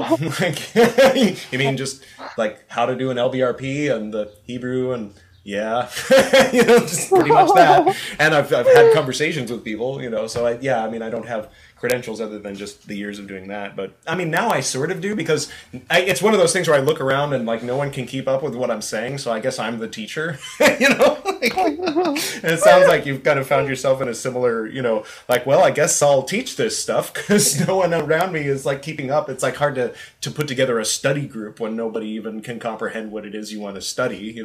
So. Yes. Yep. No, I agree with that. I definitely agree with that. I see where that. Well, I mean, I've been a reader for 5 or 6 years now. It's upwards of thousands of books we're talking. Killer. I'd read to the point that I had headaches every day. It was probably no good for me, but I learned a lot. Yeah. Yeah. But at the same time, going through some real world, experiences with, everything in life that you've been through since you were a teenager and all this other stuff. So it's like some people just do the books, but they kind of avoid the life experiences. So, but you got a kind of a nice blend. It sounds like. Thanks. Well, I mean, I grew up in NYC, so I was kind of get street smart or not. Like, yeah, it was available to get street smart. And I kind of took that course as well as like extracurricular in high school. Yeah. I think it pays off to have the life experience, though. For sure. Definitely does. So you're in New York right now? Yeah. How's the weather over there?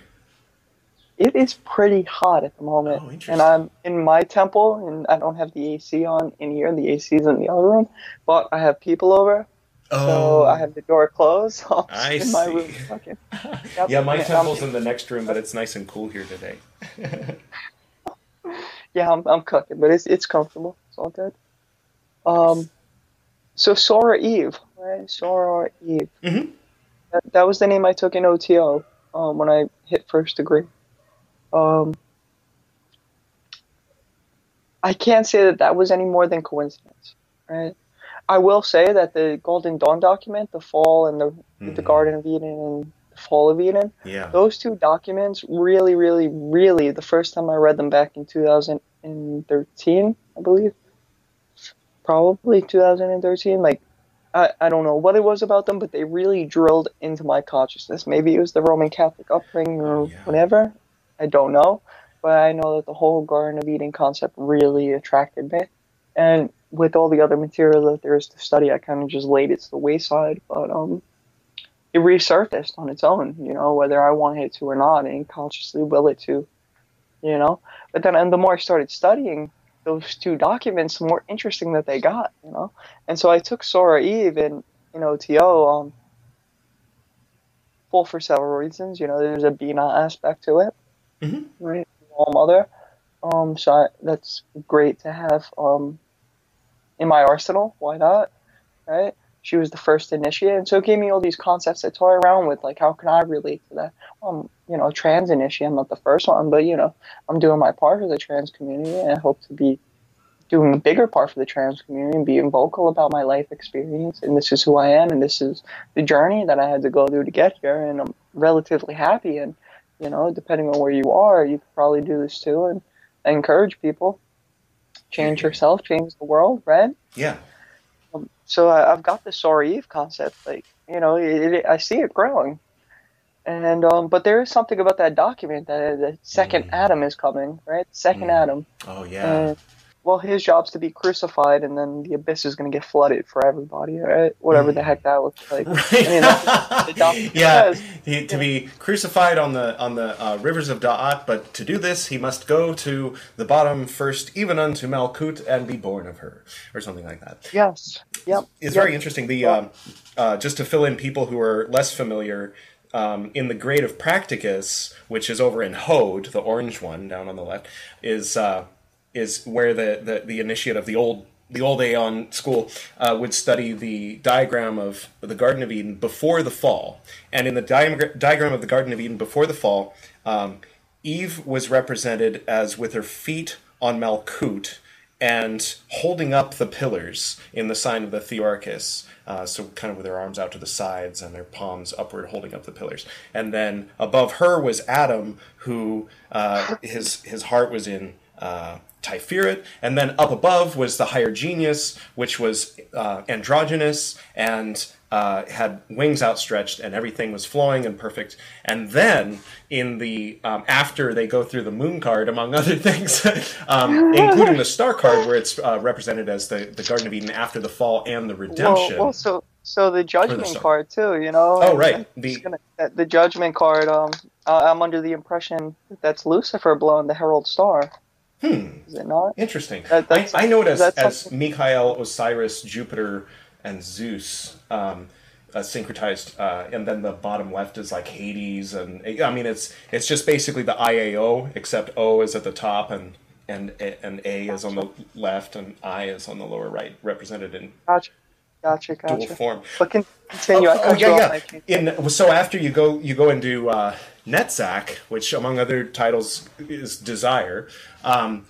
Eve has gotten curious about what is down at her feet, and so she reaches down, and so the pillars are unsupported, and the whole thing falls. Adam falls too, and then the supernals divide up, so that instead of one androgynous being, there's a father who's detached, there's a mother who's weeping and mourning, and then there's the Yod He Vav He that divide the abyss to separate the supernals, that it wouldn't be involved in the fall, and then a flaming sword is placed there, so that in order to get back up to Eden, or to back up to the supernals, then you have to walk the path of the flaming sword, which of course leads from Malkut to Yesod to Hod to Netzach to Tiferet and so on.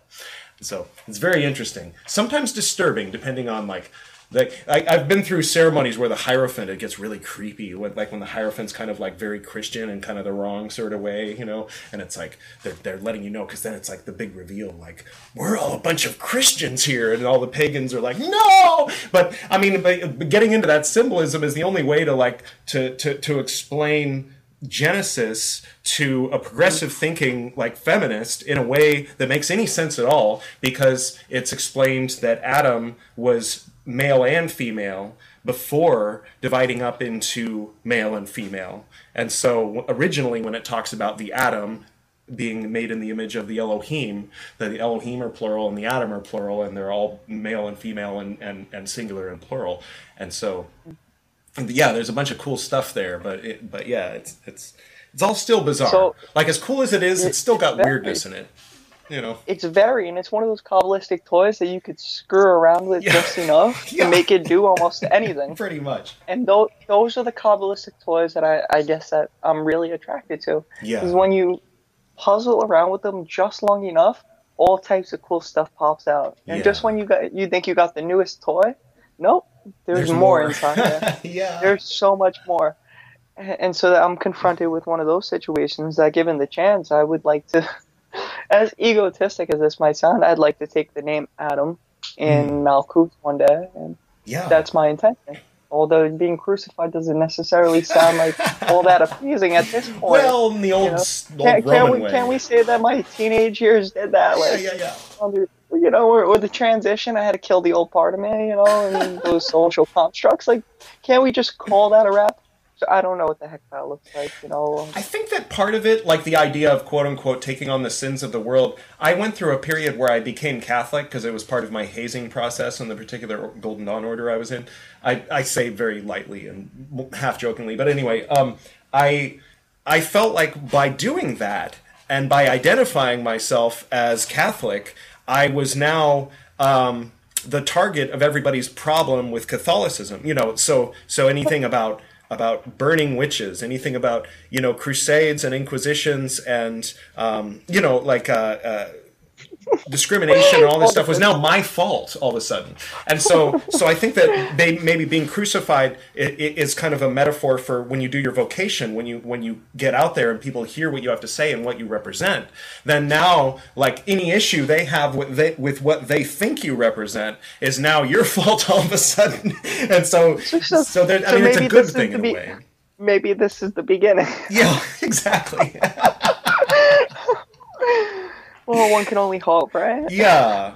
Because I used to think when I was in that kind of Christian, mindset, thinking that Jesus maybe was a like a bodhisattva, in the type being, or a Buddha that looked at Israel and saw that there, what was going on there with the Romans and what was going on there with the different religions and all the different tensions and then all the different prophecies that were coming in, and said, okay, I think I can help. And then went down and then kind of, became crucified to that situation, and then helped to catalyze a healing process.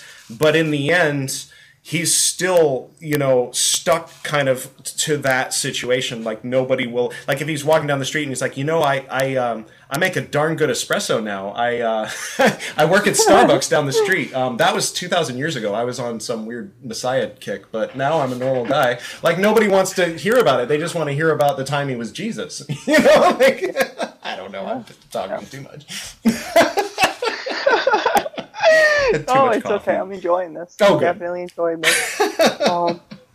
So then the last one, and this is probably the most interesting to me right now to toy around with, is Hillel. Again, so? I have to be cautious with how I present this information, because I'm not going to say everything. I'm not going to reveal too much. But April 27th, I did a specific ritual, and I got some backlash on that ritual, and that's fine. I came out of that. But what rose out of that ritual was that name Hillel. And, I kind of called one of those intuitive thoughts. Hey, go read Revelations of the Bible right now. I was like, damn, I don't want to. But, that was that intuitive voice that if I don't listen to, I'm going to get in trouble. It's one of those situations. You hear that chirping, and it's kind of like, here's a tap on the shoulder, and the next one's brass knuckles. All right, I've been there before. I'm just gonna go into my room and read Revelations right now. That's fine. I'm not gonna argue. And so after doing this ritual, I was looking at what it could mean, and it's a 22-point ritual. And I'm waiting on a response about what happened so I could further diagnose the situation. I think it's all been positive and good stuff. I think we've been friends on Facebook for about 2 years or so, and it's been recently, I don't know if you've seen, but my Facebook account has blown up for whatever reason. Whether it's the pink shirt and pretty girl, or, I'd like to believe that it was that ritual that attracted all of this energy, that made all of this magic happen and attracted people to a sort of light. I don't know. I'd like to go with that one. But the pretty girl in a pink shirt doesn't hurt either, I suppose. That's always good for advertisement, right? Yeah.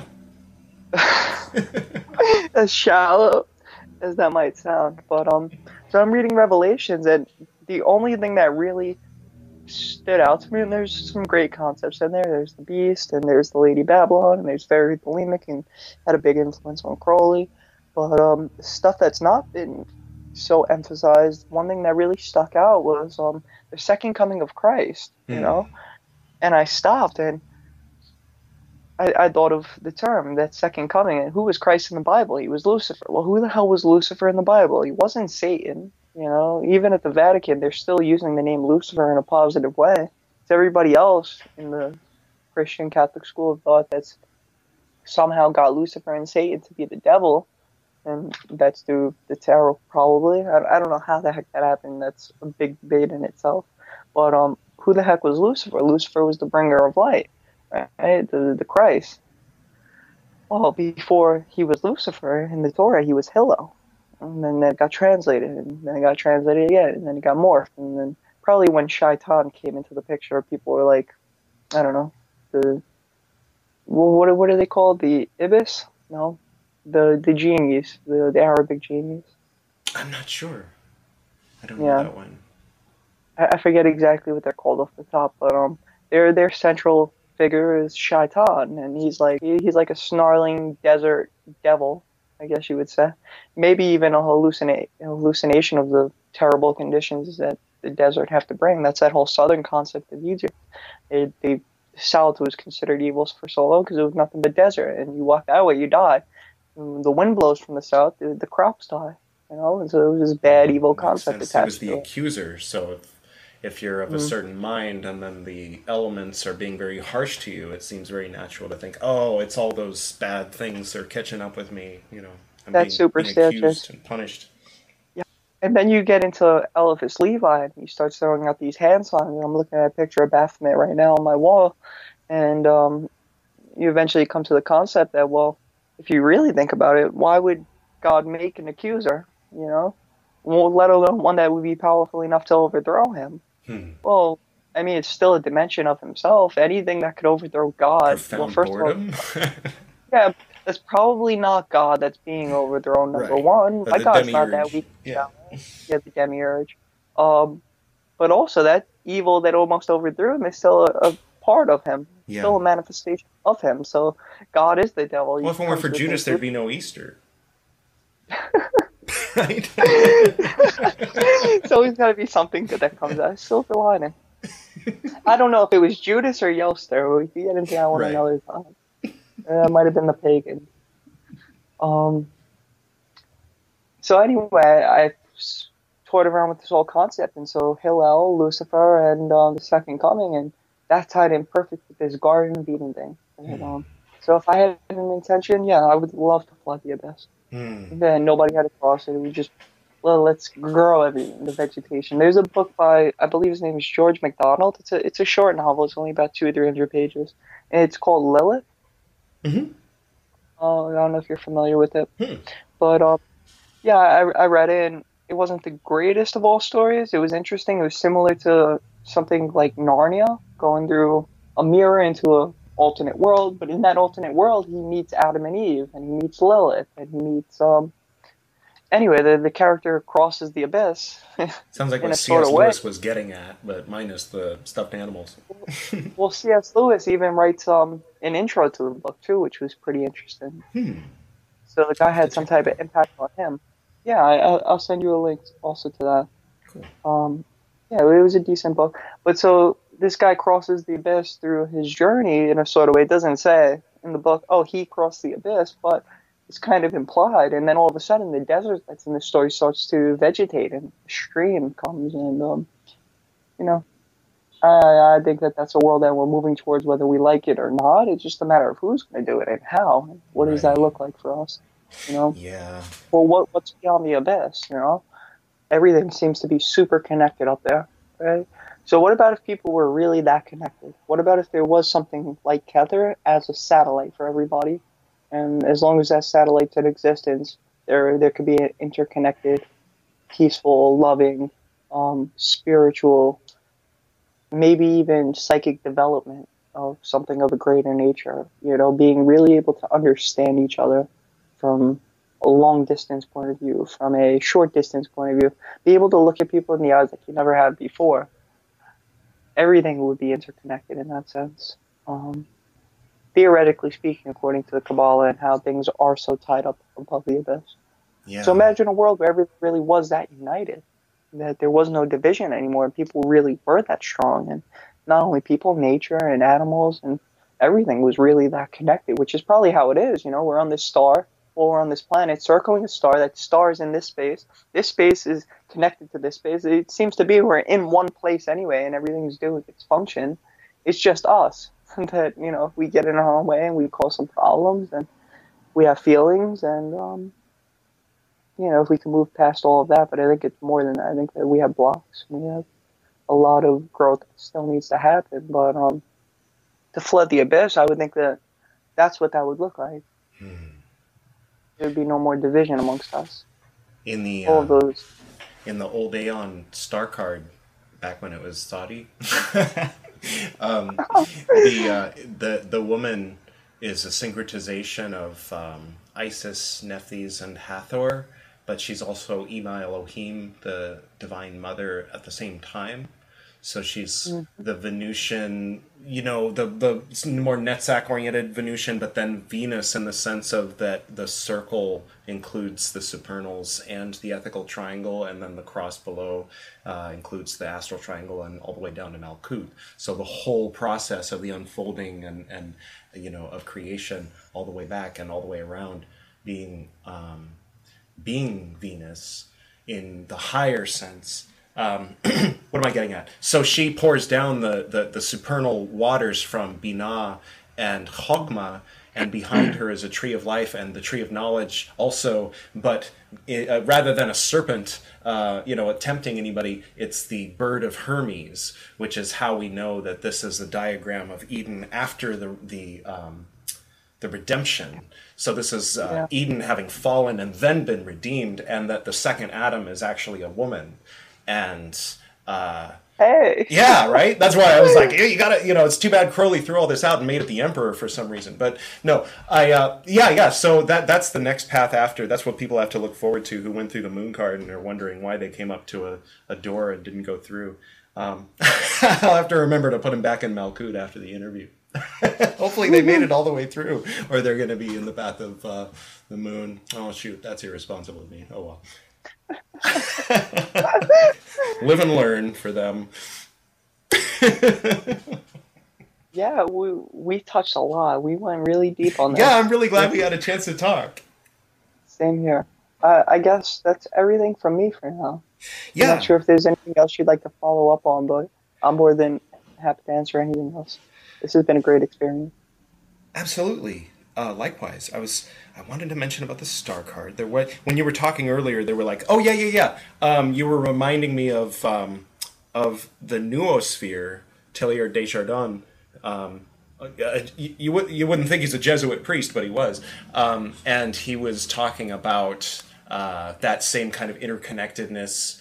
And I don't know if he was directly stating. Well, he coined the term cyber, and was talking about how it would come about through technology and communication, that people would eventually have access to all the knowledge in the world at any time. And he was writing more or less around World War II era, so it's kind of prophetic in a way.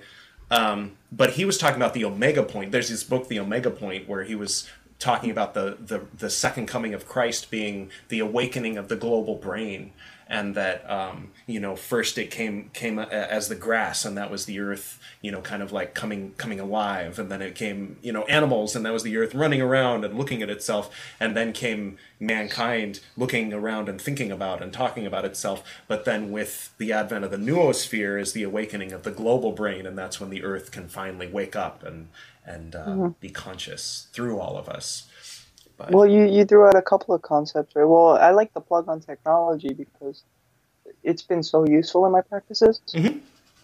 We look at all these old grimoires and all these old people that we study, that we really look up to in the occult world, and they didn't have the luxury of tapping into an app that calculates the stars. Yeah. That took hours to do a natal chart. It's literally in my phone. I could tell you where the planets are right now, which direction they're in, from where I'm standing.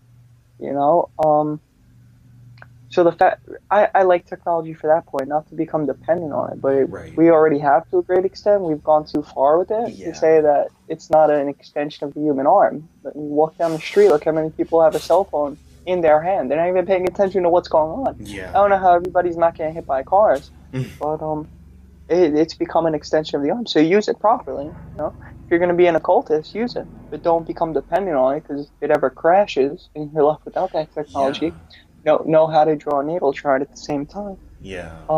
Write down your phone numbers too. Yeah. So I think the technology plays a big part. In what I do all my documents.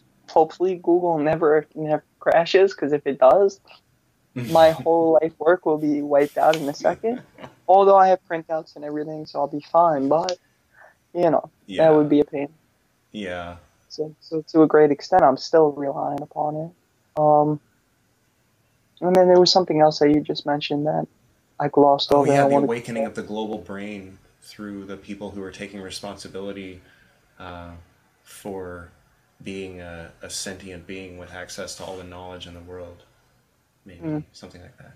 But it seems like that would be a painful process that would, not everybody would be on board. There's still going to be people blowing things up. Of course not. Of course not, yeah. And we still live in a world where people do not get along. And, anybody that's practiced the occult long enough, it's because they have the ability to, right? I believe that that's the same case for meditation, for any type of enlightening practice. We do it because we're capable of doing it. We don't do it just because we got drawn into it. I see people get drawn into it, and it does not click after no matter how long they try.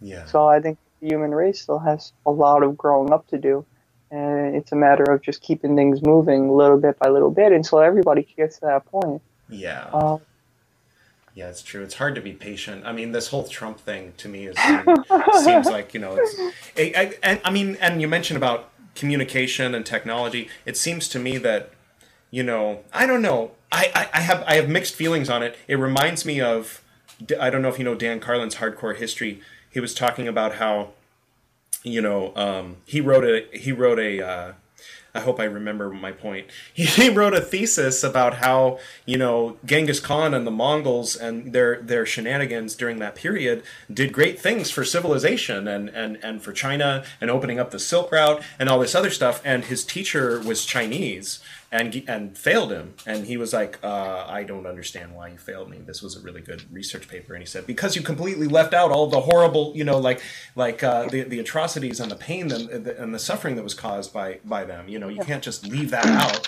And he was thinking, well, this was how many hundreds of years ago? But then, his teacher was comparing it to Hitler. Like, would you say, oh, isn't it great that Hitler came along with the Volkswagen Bug and these cool freeways, and now there's Israel? It's in poor taste. You got to wait a few more centuries before you can talk that way. And so it seems like from present day advertising and kind of the forces that are at work, the oil, the phone companies, the cable companies, and the enforced artificial economic tier system that they're doing through the various ways that they're doling out the internet in certain places. Just all of this ugliness. It seems like, in 500 years, 800 years, looking back at this period, it will have been a necessary step towards something like maybe even someone could look back at the early, Christian church and how all that chugged along after the fall of the Roman Empire and be like, oh, well, I guess that was how it had to go, I don't know. I was just putting it out there, I guess. Because it looks ugly, in a lot of places. I mean, when you see kids mining cobalt in the Congo so that people can have cell phones so they can click like on each other, it's just, oh, that's weird. It doesn't feel good. Yeah, and we don't know about that stuff. It's like as long as we don't see it and we don't hear about it, it doesn't exist. Yeah. And that's another major fall with people nowadays. It's like there's so much not like there's literally I've made a lot of changes on very little money, and I just use my time, But imagine it, so many more people are on board to like not do those things, right? What that would look like. But when we have the technology that we do now, if these people aren't being exploited, I don't know. And so is it worth it? Yeah, it's messed up. Yeah.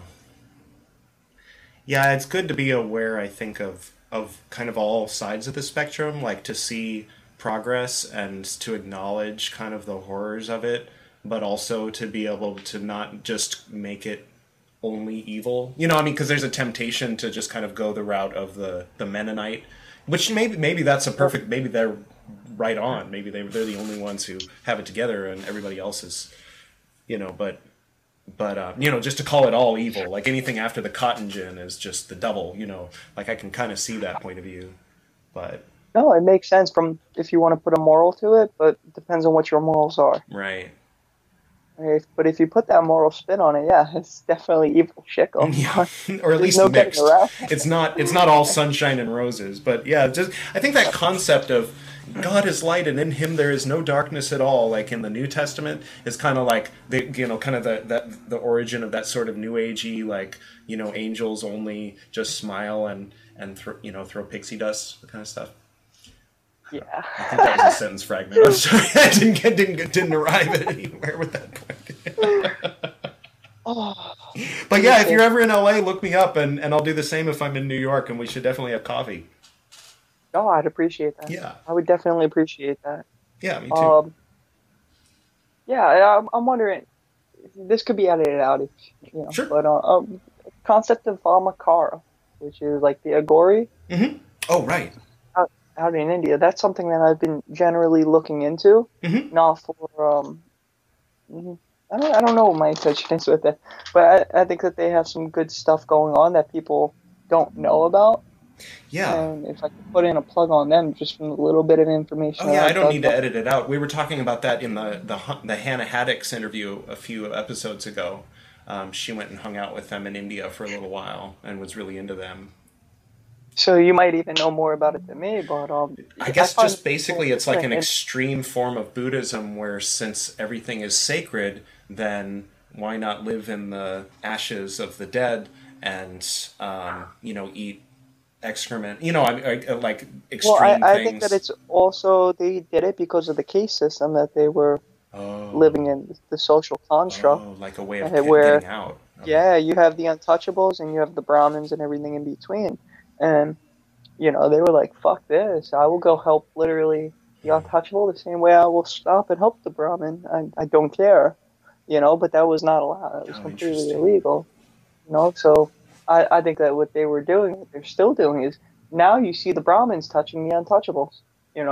Something did happen in India recently.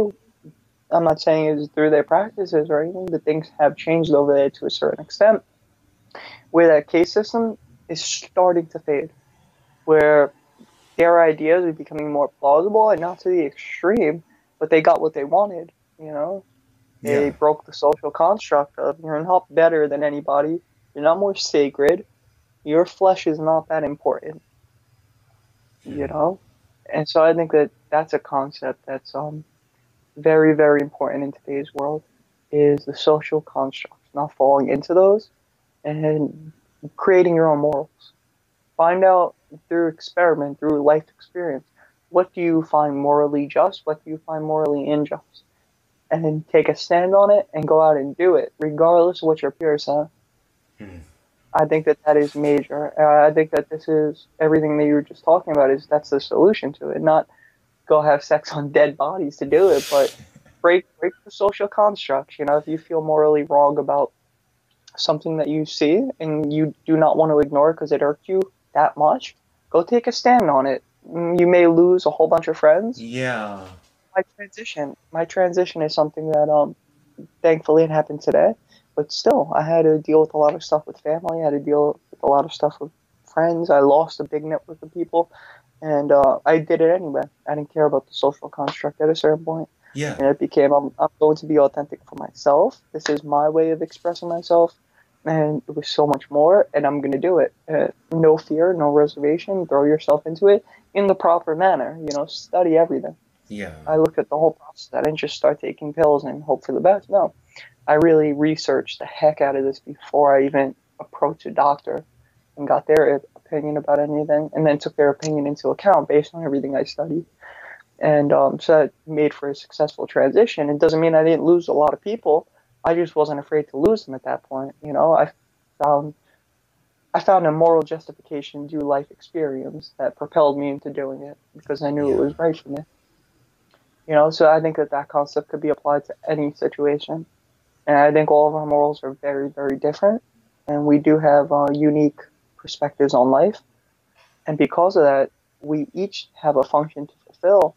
Some functions that we need to fulfill probably are contradictory. And, well, if enough people have similar motives, it'll happen, is generally how society develops. So create your own morals, don't just fall into them. Do what thou wilt shall be the whole of the law. Love is the law, love under will. What a way to close. 93 Sora, thank you so much for coming on the Esoteric Nerd podcast. Thank you so much for having me. I hope that this was everything for you. This was Yeah. excellent. This is such Yeah, this was a lot of fun. sure, And we'll be sure. in touch. Thank you so much again. Absolutely. Take care. You too. Take care. Bye. Bye bye.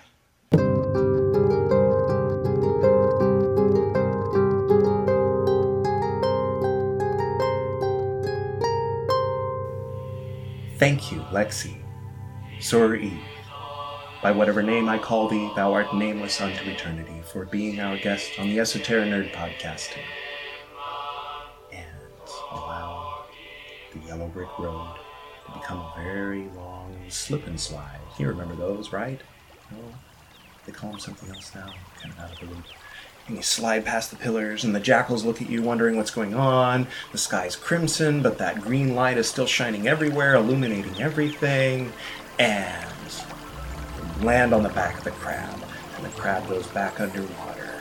And you're going down under the water, and you start to see that light blue light of that palace at the bottom of the sea. And you reach the palace, and you go inside, and you step through and turn around, and you're in your temple in Malkuth. Right there, standing in front of the portal on the right side of the eastern wall, and you close the veil, and just to confirm that we're here, we'll vibrate the divine name, Adonai Haaretz, and walk over to the central altar, and jump up really high, and dive toward the center of that pentacle on the altar, and get really small, and smaller and smaller and smaller, until finally we can start to see the galaxies, and then there's, which one's the Virgo cluster? Which one? No, seriously, which one is it? Oh, crap, how are we gonna get... Oh, there it is, okay, and there's the Milky Way, good, and which one, does anybody know which one the sun is?